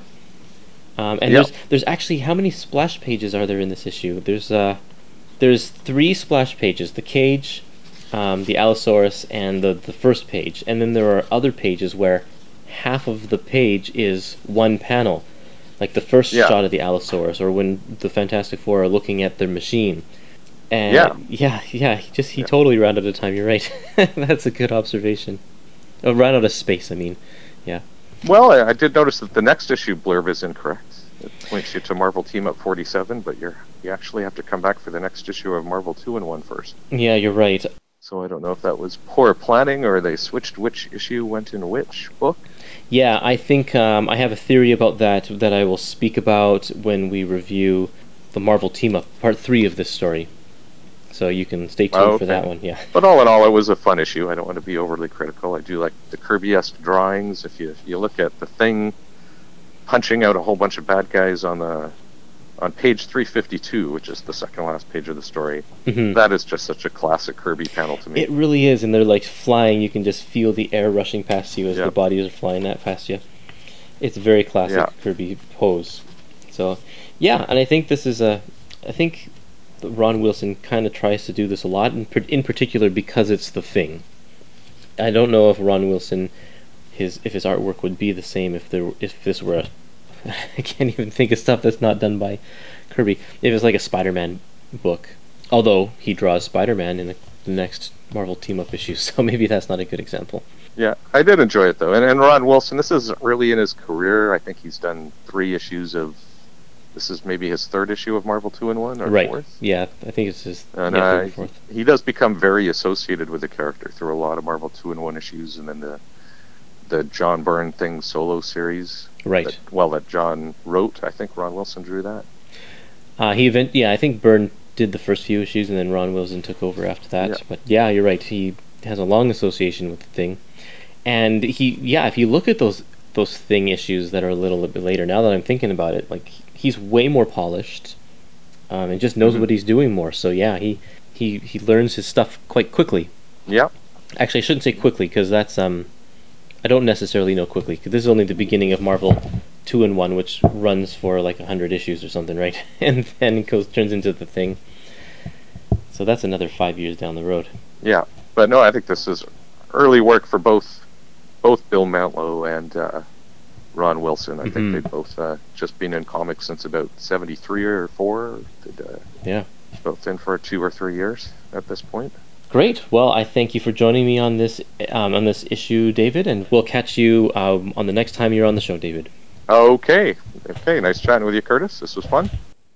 Okay, moving on here to number 17, Marvel 2-in-1 17. This is The Thing and Spider-Man, and joining me for this issue is Frank Martini. Hi, Kurtis. Now, can you give me a brief description of this issue, please? Yeah, so it's written by Bill Mantlo and it's drawn by Sal Buscema, and it's well, it's the continuation of two different stories. It's the continuation of the Thing story in the hidden jungle of Ka-Zar, and for Spider-Man, which is the team up of this issue, Spider-Man returns to the present from a very long storyline that ran in Marvel Team Up. So as the Thing is escalating a volcano, he literally bumps into the Basilisk, which is a character that initially appeared in Marvel Team Up 16 and 17 a long time ago. That was his first and second appearance. So he was supposed to be dead or buried into lava, but apparently he got better.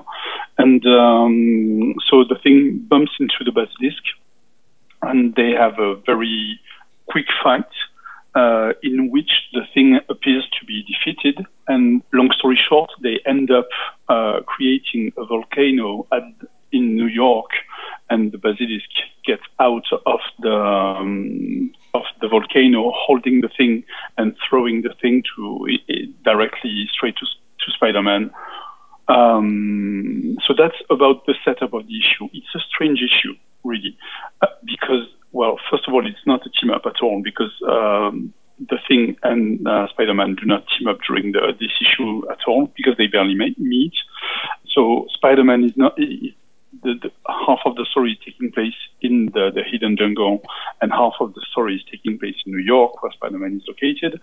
And then also, what is really strange is that, in my opinion, this issue should have been a Marvel team-up and not a Marvel 2-in-1, because it's entirely the continuation of the Marvel team-up story that I discussed earlier, where Spider-Man was bumping into time. He came from Salem, and then he went into the future and came back in the present. Also, it's drawn by Sal Buscema, while the Thing was drawn, generally speaking, by Ron Wilson.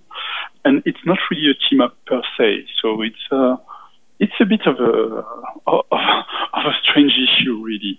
But I'm a big fan of the Basilisk. Don't ask me why.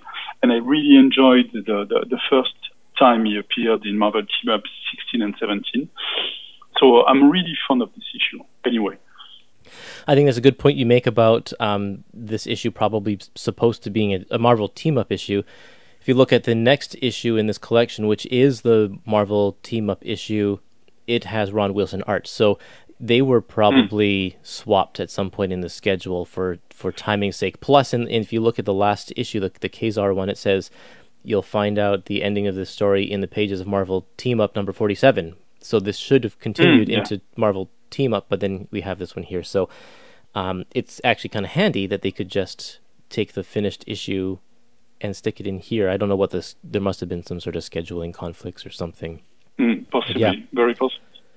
And also most of the Spider-Man related stuff in the story, and the part when Peter Parker really ties with his storyline, so it really feels like a Marvel team-up story rather than Marvel 2-in-1. Yeah. And even with the Mary Jane scenes and everything like that too. Yeah, exactly.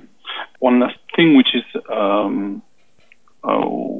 really surprising, but it's more in terms of storytelling, is the fact that the Basilisk appears almost out of nowhere, and you don't even know who this guy is. I mean, there's no real recap. There is some blurb which is given in the text, but the real recap of who he is and how he appeared initially takes place in Marvel Team Up in the following issue. Yeah. So it's a bit of a mixed bag, really, but there's great action, and who doesn't like to see the Thing fighting in a volcano? I mean, it's always fun. One of my favorite scenes is when Spider-Man he's got to get to the volcano, but the dock is on fire, so he spins a web to be a shield to get him through the fire, but then it also turns into, he calls it a corsicle, a small pod-shaped boat, so that he's floating in the water as well. So very inventive with his webs, which is kind of what he did a lot in the 70s. Yeah. On page number 365, there is a Spider-Man swinging on his webs, and there's an earthquake or something, and Spider-Man gets shaken off of his web line, but I'm pretty sure that he probably wouldn't have been shaken off if he's swinging through the air and there's an earthquake. I don't think that he should have been shaken off of his web for that. But that's comic book science there for you.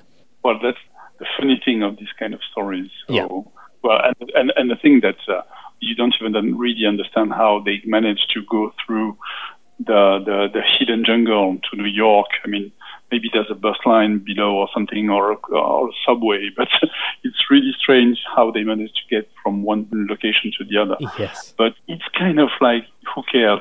It's just a fun story, so that you don't really need to ask questions. Yeah, and then the last splash page on page 370, really nice. It's a great Sal Buscema splash page. Oh, yeah, it's awesome. Absolutely awesome. I was wondering who was inking this. I think it's Mike Esposito and Sal. It's Mike Esposito. That's really the Marvel team-up team. It credits him as the artist, so I'm assuming that Sal Buscema just did the breakdowns for this, and Esposito kind of filled in the rest of it. And he puts a lot more attention into this than he actually than I find that he usually does. Absolutely, so it looks really sharp. Yeah, and the fact that they say Sal Buscema and Mike Esposito in the credits means that maybe Sal just did the breakdowns and Esposito did the finishing. Exactly. Very nicely. Well, thanks for joining us for this one, and we'll see you again in another Spider-Man episode. Yeah, thank you. Okay, we are going to move on to the conclusion of our story. This is Marvel Team Up number 47. It's called I Have to Fight the Basilisk. And with me for this issue is Gabe Bustamante. Hi, Gabe. Hey, Kurtis. Thanks so much for having me on the show, man. This is a great honor. Thank you. Not a problem. I'm glad that you can be here. Now, I know you from the Omnibros Facebook group, and then you're a big part of that group, aren't you? Yeah. Yes, I am a big part of that Facebook group. Not just that, but I'm also a part of the Omnibros and the Omnibus Collectors YouTube network as well. So that's a place that, anybody else can pick me up and find me there as well. And that's kind of where my credentials come from.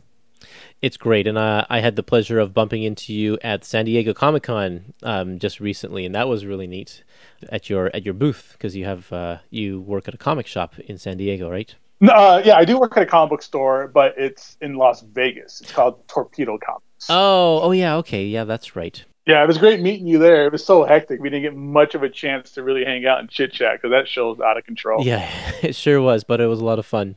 That led us to here. It did, yes. Well, let's talk about this issue. Can you give me a brief recap of what happens in this issue here? All right, so for Marvel Team Up 47, what we got going on here is, as you said, this is the second part, the conclusion to the story. It is basically Spider-Man comes to the rescue of Ben Grimm, the Thing, against the Basilisk. It's actually a really nice, quick issue. The story itself, you get a recap of what happened. Is a quick fight between Spider-Man, Basilisk, that explains how he got his powers. Finally, Ben Grimm awakes from his previous encounter with the Basilisk.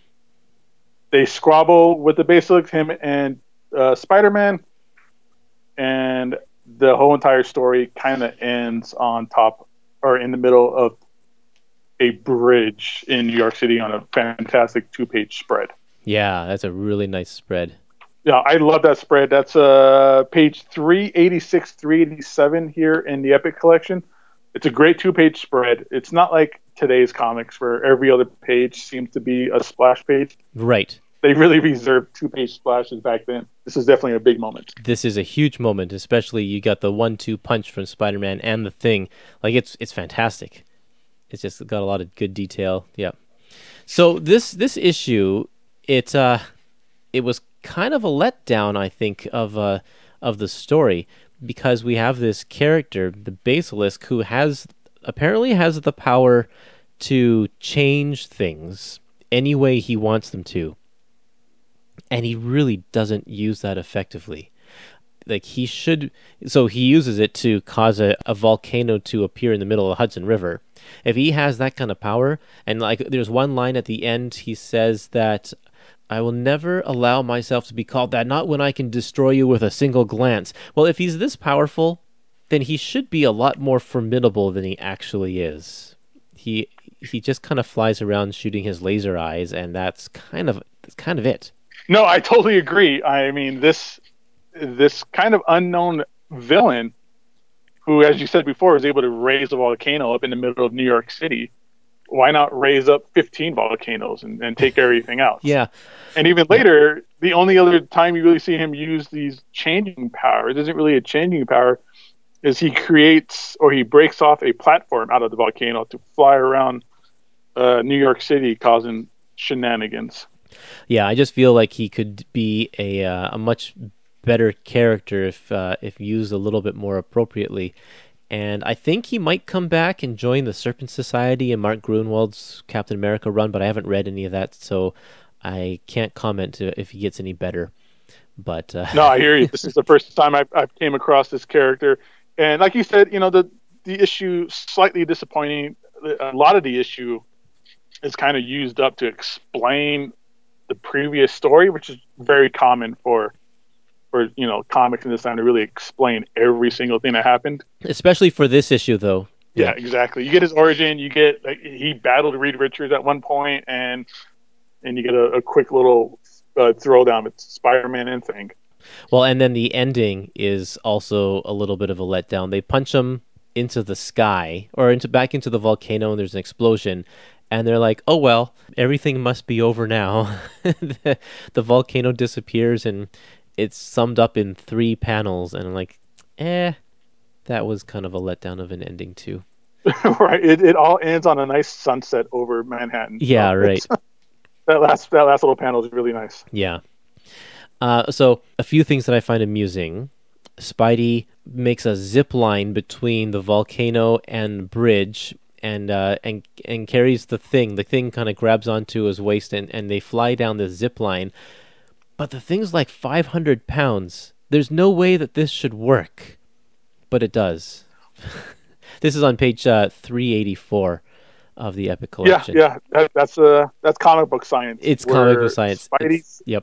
Spidey's web is as strong as we need it to be for this moment in the story. Well, and so are his bones. Like if a 500-pound thing was actually grabbing onto him and hanging off of him as they're swinging down here, they would probably rip him in half. Yeah. It's great because that big panel on 384, it just kind of looks like the Thing is tickling Spider-Man's ribs. I know. The other thing I find amusing is that when Peter Parker first joins this battle, he gets a call from Mary Jane saying, "Do you know what's going on? Because you don't have a TV in your apartment." And he just kind of leaps up and jumps out the window and does his Spider-Man thing. This was in the other issue. And then in this issue, J. Jonah Jameson is talking to his assistant and said, he doesn't even know her name, and he says, "Do you get a hold of our star photographer yet?" And she says, "No, sir. The line's been busy for an hour, and when I told the operator it was an emergency, she cut in, but all we heard was what sounded like a crazy woman yelling the word Peter over and over." Mary Jane has been on the phone yelling Peter over and over for over an hour. That's a crazy lady. That is a crazy lady. You'd think she'd give up after a few times. Or you would think, Peter would at least give her, the common courtesy of just hanging the phone up on her and not making her just keep talking. Oh boy, yeah. So, yeah, overall, this was not the high point in this Epic Collection. I mean, honestly, these stories did feel almost like inventory stories. They were just, not... That seems to kind of be the layout for like Marvel Team Up and Marvel 2-in-1. Not a lot happens. They're not like key stories or anything like that. They're super fun. You get 2 characters in one. You get a team up. So that's kind of the way these things work. Exactly. But I mean, I think that's kind of the fun of it. In it, it doesn't really matter what happens. You don't have to follow around too much. And the stories are obviously very interjected. They got an ability to just switch back and forth. Nobody's going to notice too much. Yeah, and they're fun. It's like, you pick up a random issue off the rack and you can enjoy it, and that's kind of the nice thing about about comics in this era, I guess, in general. Yeah. Oh yeah, I mean, reading these books made me just I just kept flipping back through these books. I mean, I read this entire Epic Collection, but it just makes you want to go back and reread the stories because again, they're very new reader friendly. They kind of tell you where to go. It all ends or starts on like some kind of like continuation point. So it's Perfect. very fun. That was the style of these books back then. Well, thanks, Gabe, for joining me on this issue. I had a great time talking with you. Oh, no. Thank you very much, Kurtis. Take care and enjoy the rest of the show. Okay, we're nearing the end of the book here. We have 2 issues left, and this one is Marvel 2-in-1 number 18, The Thing and the Scarecrow. It's called Dark, Dark Demon Night. And joining me to talk about this issue is Chris Marshall of the Collected Comics Library podcast. Hey, Kurt, it's good to be here with you again. Yeah, I'm glad you are. And people who have been listening to the show before may recognize Chris. He was my co-host for the Punisher Epic Collection, and we'll have another Punisher episode coming up in the new year as new Epic Collections come out. But we're going to talk about this particular character here. Do you want to talk about Scarecrow before we talk about the issue, or do you want to go into the issue first? Yeah, let's talk a little bit about the character, because this is it's a very interesting one. And when you first sent around this email, I'm like, I'm going to jump on Scarecrow because he's such a cool character and he's very obscure and he's very in the monster and the demon realm. So this character was created by Scott Edelman, who does all the writing for this character. And actually, Marvel 2-in-1 18 from August of 1976 is the third part of 3 that started in Dead of Night number 11 in August 1975, and then continued in Marvel Spotlight number 26 in February of 76. So, this character has kind of bounced around for a few books here, and he was meant to be a regular in Dead of Night, but that kind of went away, and they kind of had to wrap up the storyline here in Marvel 2-in-1. So if you are just coming out of this Epic collection and you're like, what is going on? Who is this character? I know you're going to be confused, as to, many of us are, if you're just kind of picking it up. It's kind of a weird thing. We've never seen this character really before. So this is where we are. You need to recap this kind of storyline to get you up to speed in what's going on with Ben in the Marvel 2-in-1 issue. So a quick recap of this is, if I may, Dead of Night, in Dead of Night number 11, his first appearance, we meet a guy named Dave Duncan and his brother Jesse Duncan and Jesse's girlfriend Harmony Maxwell. They are all at an art auction to bid on a painting called The Scarecrow. This is an ancient piece of art that is said to be hundreds of years old and may have a strange mythology about it. Jesse wins the painting and on his brother's behalf, outbidding a guy, our evil protagonist as it is, named Gregor Rovich. Rovich is a member of the cult of Kulamai, Kalumai,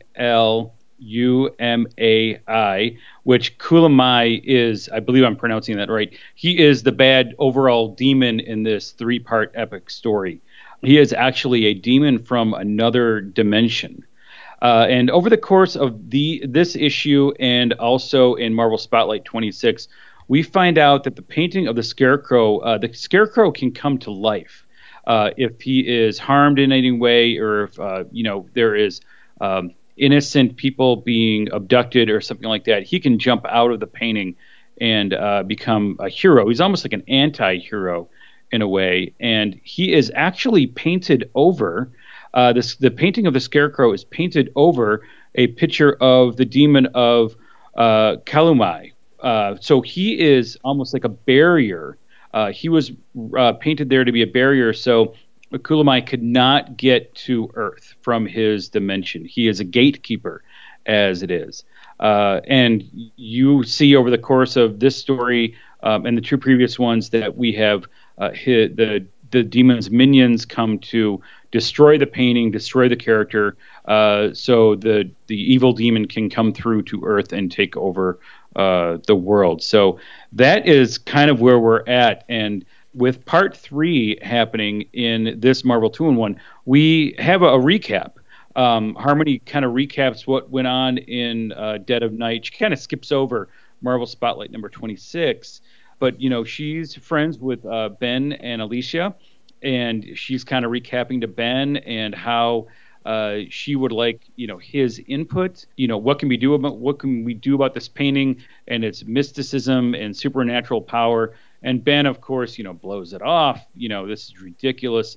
Which, Kurtis, to me, Ben, who has seen his share of demons and outer space and Galactus and the Silver Surfer over the course of his lifetime, kind of dismisses this as like it can't be happening. That was the first note that I made as well. Why is he so against believing this? The same thing. After everything that he's seen, is this really so hard to believe? Yeah. So, I thought that was kind of funny. And then Ben's just being grumpy old Ben. Yeah. And that's really how this story is. Ben does not want to be at this art gallery. He's in a tuxedo. He's very uncomfortable being with all these stuffy Upper West Side people. He has no interest in art gallery. He'd rather be home sipping on a beer.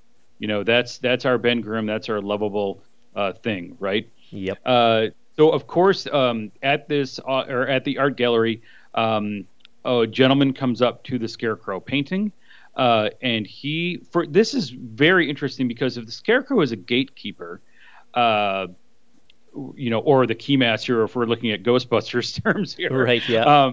Kulamai kind of peers past over Scarecrow's shoulder and kind of attracts this gentleman into the painting, who then he turns into kind of like a Human Torch person.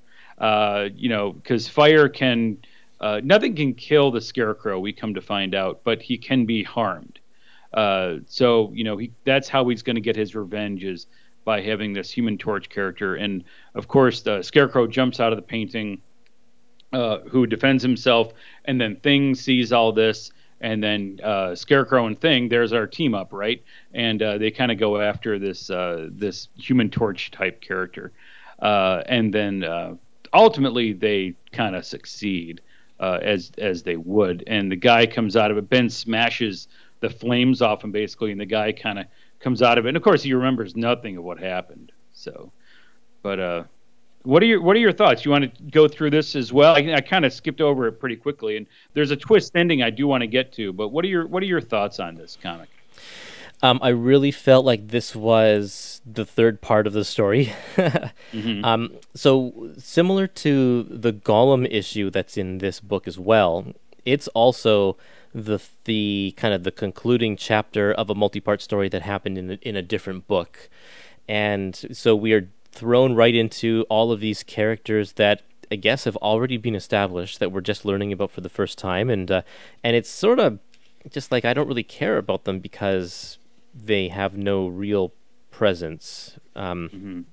And the recap that Harmony says, it didn't make as much sense to me so then I went on to Marvel Unlimited and read Dead of Night number 11, and it made so much more sense. And she does a good job, actually. They do a really good. I got to hand it to Edelman, who was the writer. He, because he wrote the first one, so he knows a lot about this character. He created the character, so he does a really good job of recapping Dead of Night, actually, which I think that's really beneficial to the reader when you have the original writer of the issue they're recapping kind of condense it down, which is pretty good. Oh, for sure.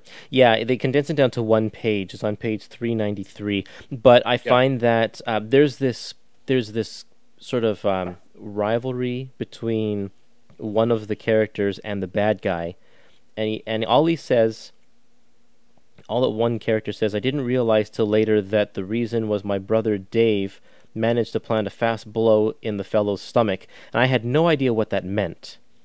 Mm-hmm. I didn't know, but then going back to reading Dead of Night, you find out that the brother Dave elbowed the guy who was bidding on the painting in the stomach, so he wasn't able to make a bid. Therefore, these guys were able to win the painting, and so it just wasn't completely clear. I don't know; it's not that important, perhaps, but I was confused.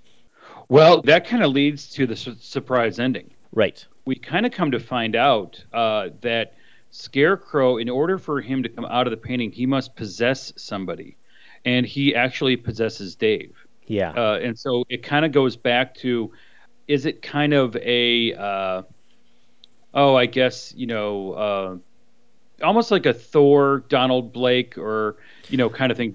Does Rick Jones, Captain Marvel. Yeah, that's it. Rick Jones, Captain Marvel. That's what I was kind of thinking of. Yeah, it's kind of like, are they that symbiotic in a way?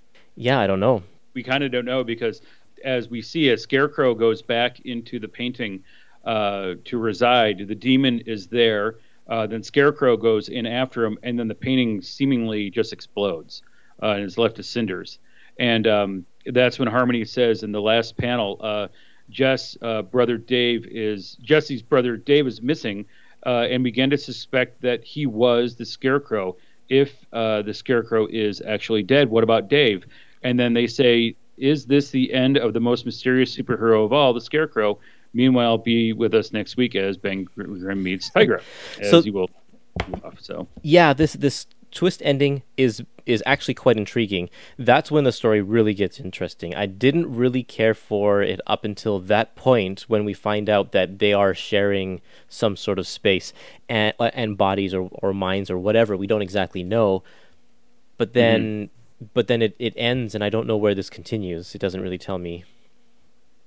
So it really continues in next, and I've never read this, so I'm pretty intrigued to go read it. He isn't brought back to the world of comic books until Doctor Strange, Sorcerer Supreme number 31 of July 1991, and he also plays a role in the Fear Itself storyline, which was only 5 years ago or so. Right. Okay. In that, so he hasn't really. He also showed up a little bit, here and there. I guess in Daredevil too. I'm just looking on the Wikipedia page. I have not read those issues, but a couple of other notes. He was renamed to be the Straw Man because there is another Marvel character called the Scarecrow, and of course we know of the Batman villain Scarecrow. Of course, so yep. They wanted to kind of separate this, so he kind of was retconned, in a way, and I think it was in the Doctor Strange series that he is actually, the painting is called the Scarecrow, where the character is named the Straw Man, if that makes any sense.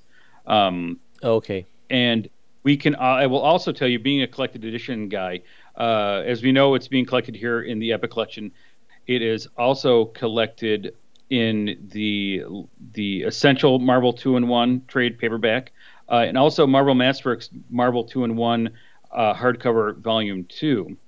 However, if you want to read the entire 3-part storyline, it can be found in Doctor Strange Lords of Fear trade paperback from 2017, the Essential Marvel Horror volume 2, which is the paperback, or I also have the Legion of Monsters hardcover, which is a wonderful hardcover from 2007 that's got this storyline and a bunch of other great monster stories in it that I believe you can still find online if you look hard enough on Amazon and other retailers. I love it because it just adds, I don't have it, but I might be tempted to pick that up just because it throws in all of these odds and ends stories that aren't really going to be collected anywhere else.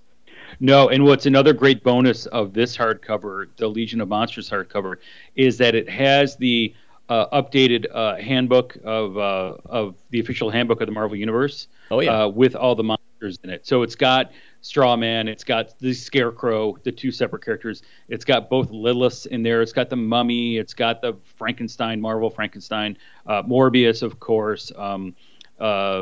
Mephisto, all the demons and monsters that you can want. Nice. So it's a great hardcover. So along with this epic. So if you like this character and want to learn more about this character and other monsters, pick up Legion of Monsters, definitely.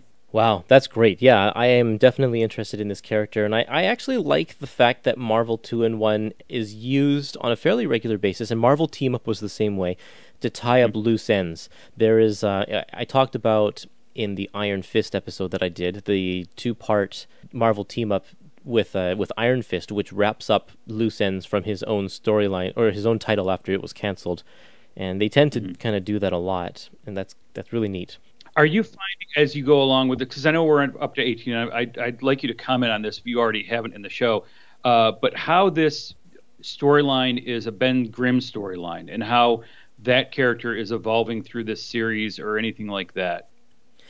Okay, so this particular issue doesn't reflect that at all. There is an ongoing thread that pops up here and there with this other character that pops up in the first few issues, and then disappears, and then kind of pops up randomly here and there. But Ben Grimm has to take care of this guy because he has the brain of a kid, and so that is his story arc, is learning how to kind of be the dad to this character. But it doesn't happen in every issue, so there are lots of issues like this where he just kind of comes in, punches some things happen around him but not to him, and then the problem sort of solves itself and Ben kind of goes on his way. And that's very much this issue. He's just here because this is Marvel 2-in-1 starring The Thing, but it really isn't a Thing issue. Got it. That makes sense, yeah. Well, there we go. Thanks for joining us on this one, Chris. Great. Thank you, Kurtis. I appreciate it. Yep, and we'll see you in the Punisher episodes. Thank you. And this brings us to our final issue in the book. This is Marvel 2-in-1 number 19, The Thing and Tigra. So joining me for this episode is JC, and you may know JC if you have been around the Facebook page. JC leaves some fantastic comments and wonderful commentary and discussion around these epic collections. So I'm glad to have you on the show here, JC. Thank you very much. I am very excited to talk about Marvel 2-in-1. Do you pronounce it Tigra or Tigra? That's a good question. For many years as a kid, it was Tigra to me until I think I got into an argument with a fellow friend over it, and I think we finally laid it to rest because the Marvel cartoon, the Avengers cartoon in the 1990s, yep, Tigra was a regular character, and they called her Tigra. Okay, that was the point that I was going to make as well. If there was any discrepancy here, yes. Tigra is what I call her, and I know that there are some of my other co-hosts, I've heard them say Tigra, but for the sake of consistency, we're just going to go with Tigra for this Perfect. Episode here. Now, let's see here. Can you give me a rundown of what happens in this issue? Sure. So, not unlike many Marvel 2-in-1s, we start out with The Thing, just doing normal everyday things. In this case, he's sleeping. Yes, sleeping. And in this case, our guest star, Tigra, is seeking out the help of The Thing. She has some issues with someone else from her cat people race, and she enlists the help of The Thing, and together they try to overcome the challenge of the issue. The main the main antagonist in this one is a guy called the Cougar.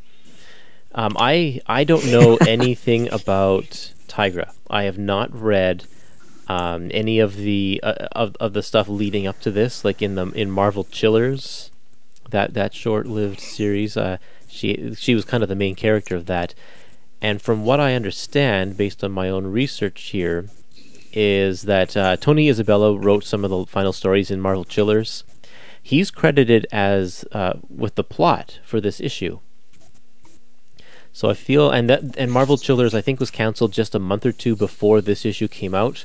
So I feel like this is kind of like a wrap up or tying up some loose ends from Marvel Chillers. Sure, that makes sense. What did you think of this episode? Did you like it? Or this issue? I did. I feel like Tigra is it's an interesting character. For me, she's a little bit of a nostalgic character in that two of the earliest comic books I ever remember owning was an issue of Marvel 2-in-1 number 6, and then an issue of Marvel Team Up with Spider-Man and Tigra. So even before I really got into heavy collecting, Tigra was one of the first Marvel characters, along with Spider-Man, that I knew. So it might be one of the reasons why I picked her for this. I didn't really know much of her history. The 80s is really my wheelhouse, so there was lots of Tigra in the Avengers and West Coast Avengers. Right. But it wasn't until maybe the 90s that I started getting a little bit of a disposable income to buy some earlier books that I kind of got the gist that she was a different superhero altogether.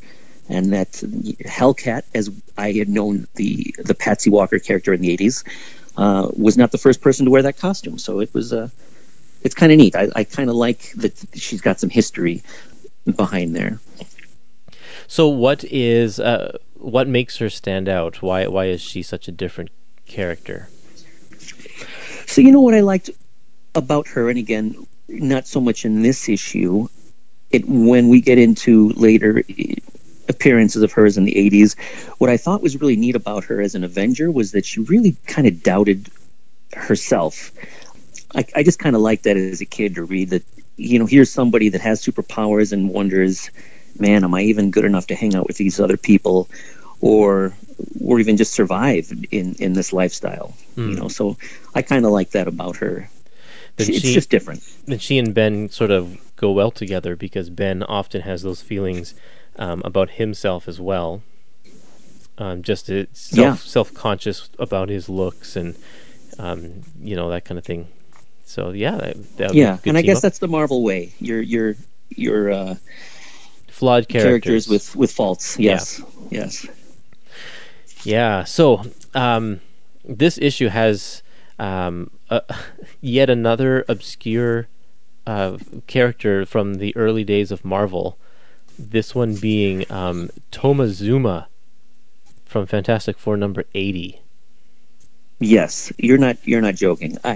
I am making my way through some Fantastic Four omnibuses or omnibi, I guess, if you will. Yep. And I haven't gotten to issue 80 yet, but I thought it was interesting to think that here's this Tomazuma, and he's powered by these incredibly powerful null bands, and somehow this random character Cougar is coming up with these bands, or his whole reason for being is to get a hold of these bands.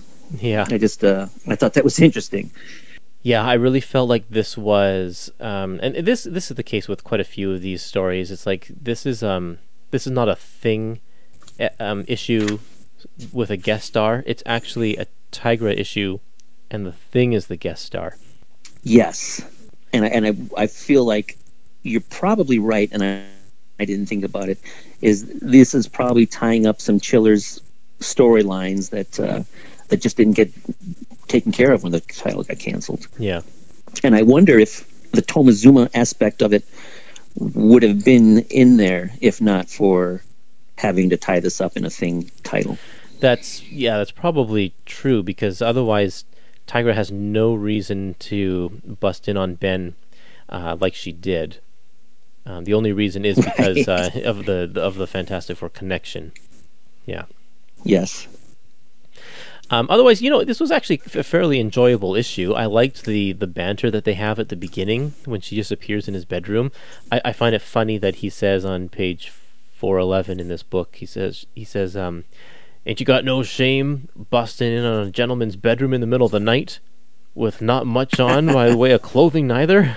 And like, the Thing prances around in this small pair of briefs, and he's talking about how little clothing she wears. I thought that was funny. Yeah, I feel like now when I read this book, I was probably at some point in my early teens. I went back and bought all the issues of Marvel 2-in-1. So I probably read this book at some point in like 84 or 85. Right. And now as I read it in my 40s, I think, this is kind of a simplistic story. But a done-in-one story like this, you can't ask for a big complex tale, to be wrapped up in 22 pages. It's boom, boom. They meet. They, get thrown right in front of their adversary, and in this book in particular, the adversary is taken care of rather abruptly. Oh man, it's almost as if by page 21 the writer was like, oh, you know what, we only have one more page. It was the ending is completely out of left field. He gets shot in the back, the Cougar, by his fiancée, who apparently is like a double agent or something like that, and there's no context to this at all, which again makes me think that this is a spun out of Marvel Chillers, because who cares if she's a double agent? We only met her a few pages ago, briefly, and it didn't matter at all. And she hired him for her company as like a lab research guy, and then he romances her, I guess maybe just to get more cachet within the lab, I suppose. Maybe. And then within one night, she decides, yeah, I got to kill him. He's no. And the best thing is on the last page, she takes care of him, right? She shoots him in the back, she kills him. Yep. And then her and Ben and Tigra, they just walk away. They're like, well, all right. Yep. That's that. The body is there. I know. Right? Yeah. They've just witnessed a murder, and they just are like, okay, we're done here, guys. Let's go for coffee. Right. Yes. Let's go get shawarma. Oh, right. right. It's awesome. It really is great. And these last three panels where you see the cougar's, hand just lying there lifeless, and the three of them walk away. Yeah. There's no talk of calling the authorities or no. The charm. It's sort of like a Silver Age charm that, if you wanted to do this as a TV show or a movie, you could never end it this way. But in a comic book, it's awesome. Well, that kind of wraps up our whole book here. This has been a really interesting episode. I hope that you who have listened to it have really enjoyed the different perspectives from different people. But JC, since you're the last person on this episode, I'm going to give you this question. What did you think of this book as a whole? Reading a Marvel 2-in-1, so many issues all in a row. Well, I absolutely loved it. Now, a lot of that probably goes to the nostalgia that my first ever comic book I remember owning was Marvel 2-in-1 number 6 with Doctor Strange. Nice. My mom used to work downtown Chicago, and she would take the subway to and from home, and every once in a while in the newsstands in the subway she would grab me a comic, and this is the first one I ever remember owning. Wow. So there's a big nostalgia point there. I also loved growing up Marvel 2-in-1 and Marvel Team Up, because I felt like every once in a while you'd get a random guest like the Golem or Scarecrow or even Tigra, and I felt like it was expanding my knowledge, of these D-list characters. Obviously, in TV, I knew Spider-Man, I knew Captain America, I knew the Hulk, but I loved it that I was able to learn of some of these other characters as well. I think that's really the highest point for this book here, is the fact that we have so many characters in one package, and the writers, especially Steve Gerber and Bill Mantlo, they do a good job of providing single issue stories, and some of them cross over to other issues, and there's the random two-parter here, but there's so much content here. If you bought a modern comic book, a modern trade would have maybe 3 story arcs that would fill up this number of pages, but instead we have 21 individual stories that are fairly, for the most part, self-contained, and each one of those stories has a different hero. Like, we have the only thing that we're missing in this book is X-Men, but everybody else is here. It's great. You get a handful of different artists. You get some great stuff, like the very early parts of the Thanos storyline, with Jim Starlin's epic basically starting the pages of the Marvel feature title. You get great art. You get an assortment of artists.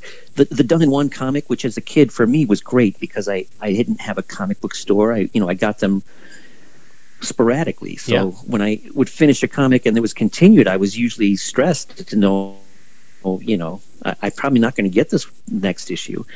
So there's lots of done-in-ones, which are great. And at the same time, now that I've got the whole book in front of me, the 3-parter every once in a while, it's awesome too. I felt like, as I read this, and did you catch this too, that it seemed like when this title started, when they went from Marvel Feature to Marvel 2-in-1, it was a bi-monthly schedule, and it seemed like they weren't really organized, if you catch me. I think there's in one of the issues it says next issue Iron Fist, right? Yeah. In Marvel 2-in-1 number 9, Iron Fist and the Thing, and we never find out the Iron Fist story. We never get that story. I think that next issue was a Thor fill-in title, maybe. Well, Iron Fist is number 25, I think. So that story eventually did come about, but it won't be for another volume. But I know you haven't listened to the whole episode yet, but when you do listen to it, I talk especially with the Marvel Team Up crossover with Spider-Man. there's definitely some Excellent. scheduling issues going on there, and you'll so people who have listened to this episode already know it, so I'm not going to reiterate it here. But I believe it. There were definitely some scheduling problems for sure. Well, my favorite is at the end of Marvel 2-in-1-11 when they say the most unexpected team up of all, the Thing and Who. Don't miss it. And I imagine if I would be reading this and think, well, I just got the Thing and the Golem. Who is it going to be, right? Is it going to be the Thing and Wood God? Right. Who could it possibly be? And that most unexpected team up of all ends up to be Iron Man. Yeah, who he's already teamed up with in the first issue or the second issue. Yes. Yeah. You gotta love it. Totally. Well, okay, and a couple of bonus features in this epic collection. Some original art from a cover by Gil Kane, some Ron Wilson original art, and some Sal Buscema original art as well. And one house ad. So not a whole lot for bonus stuff, but that's okay because this is still a packed book full of awesomeness. So I give this one a big recommendation. I can't disagree. Perfect. Well, thanks for wrapping this episode up with me, JC. This was a lot of fun, and I definitely hope to have you back on the show for Volume 2 of Marvel 2-in-1 and maybe even Marvel Team Up, should that ever happen. My pleasure, Kurtis. You name it, and I will be here. Make mine Marvel.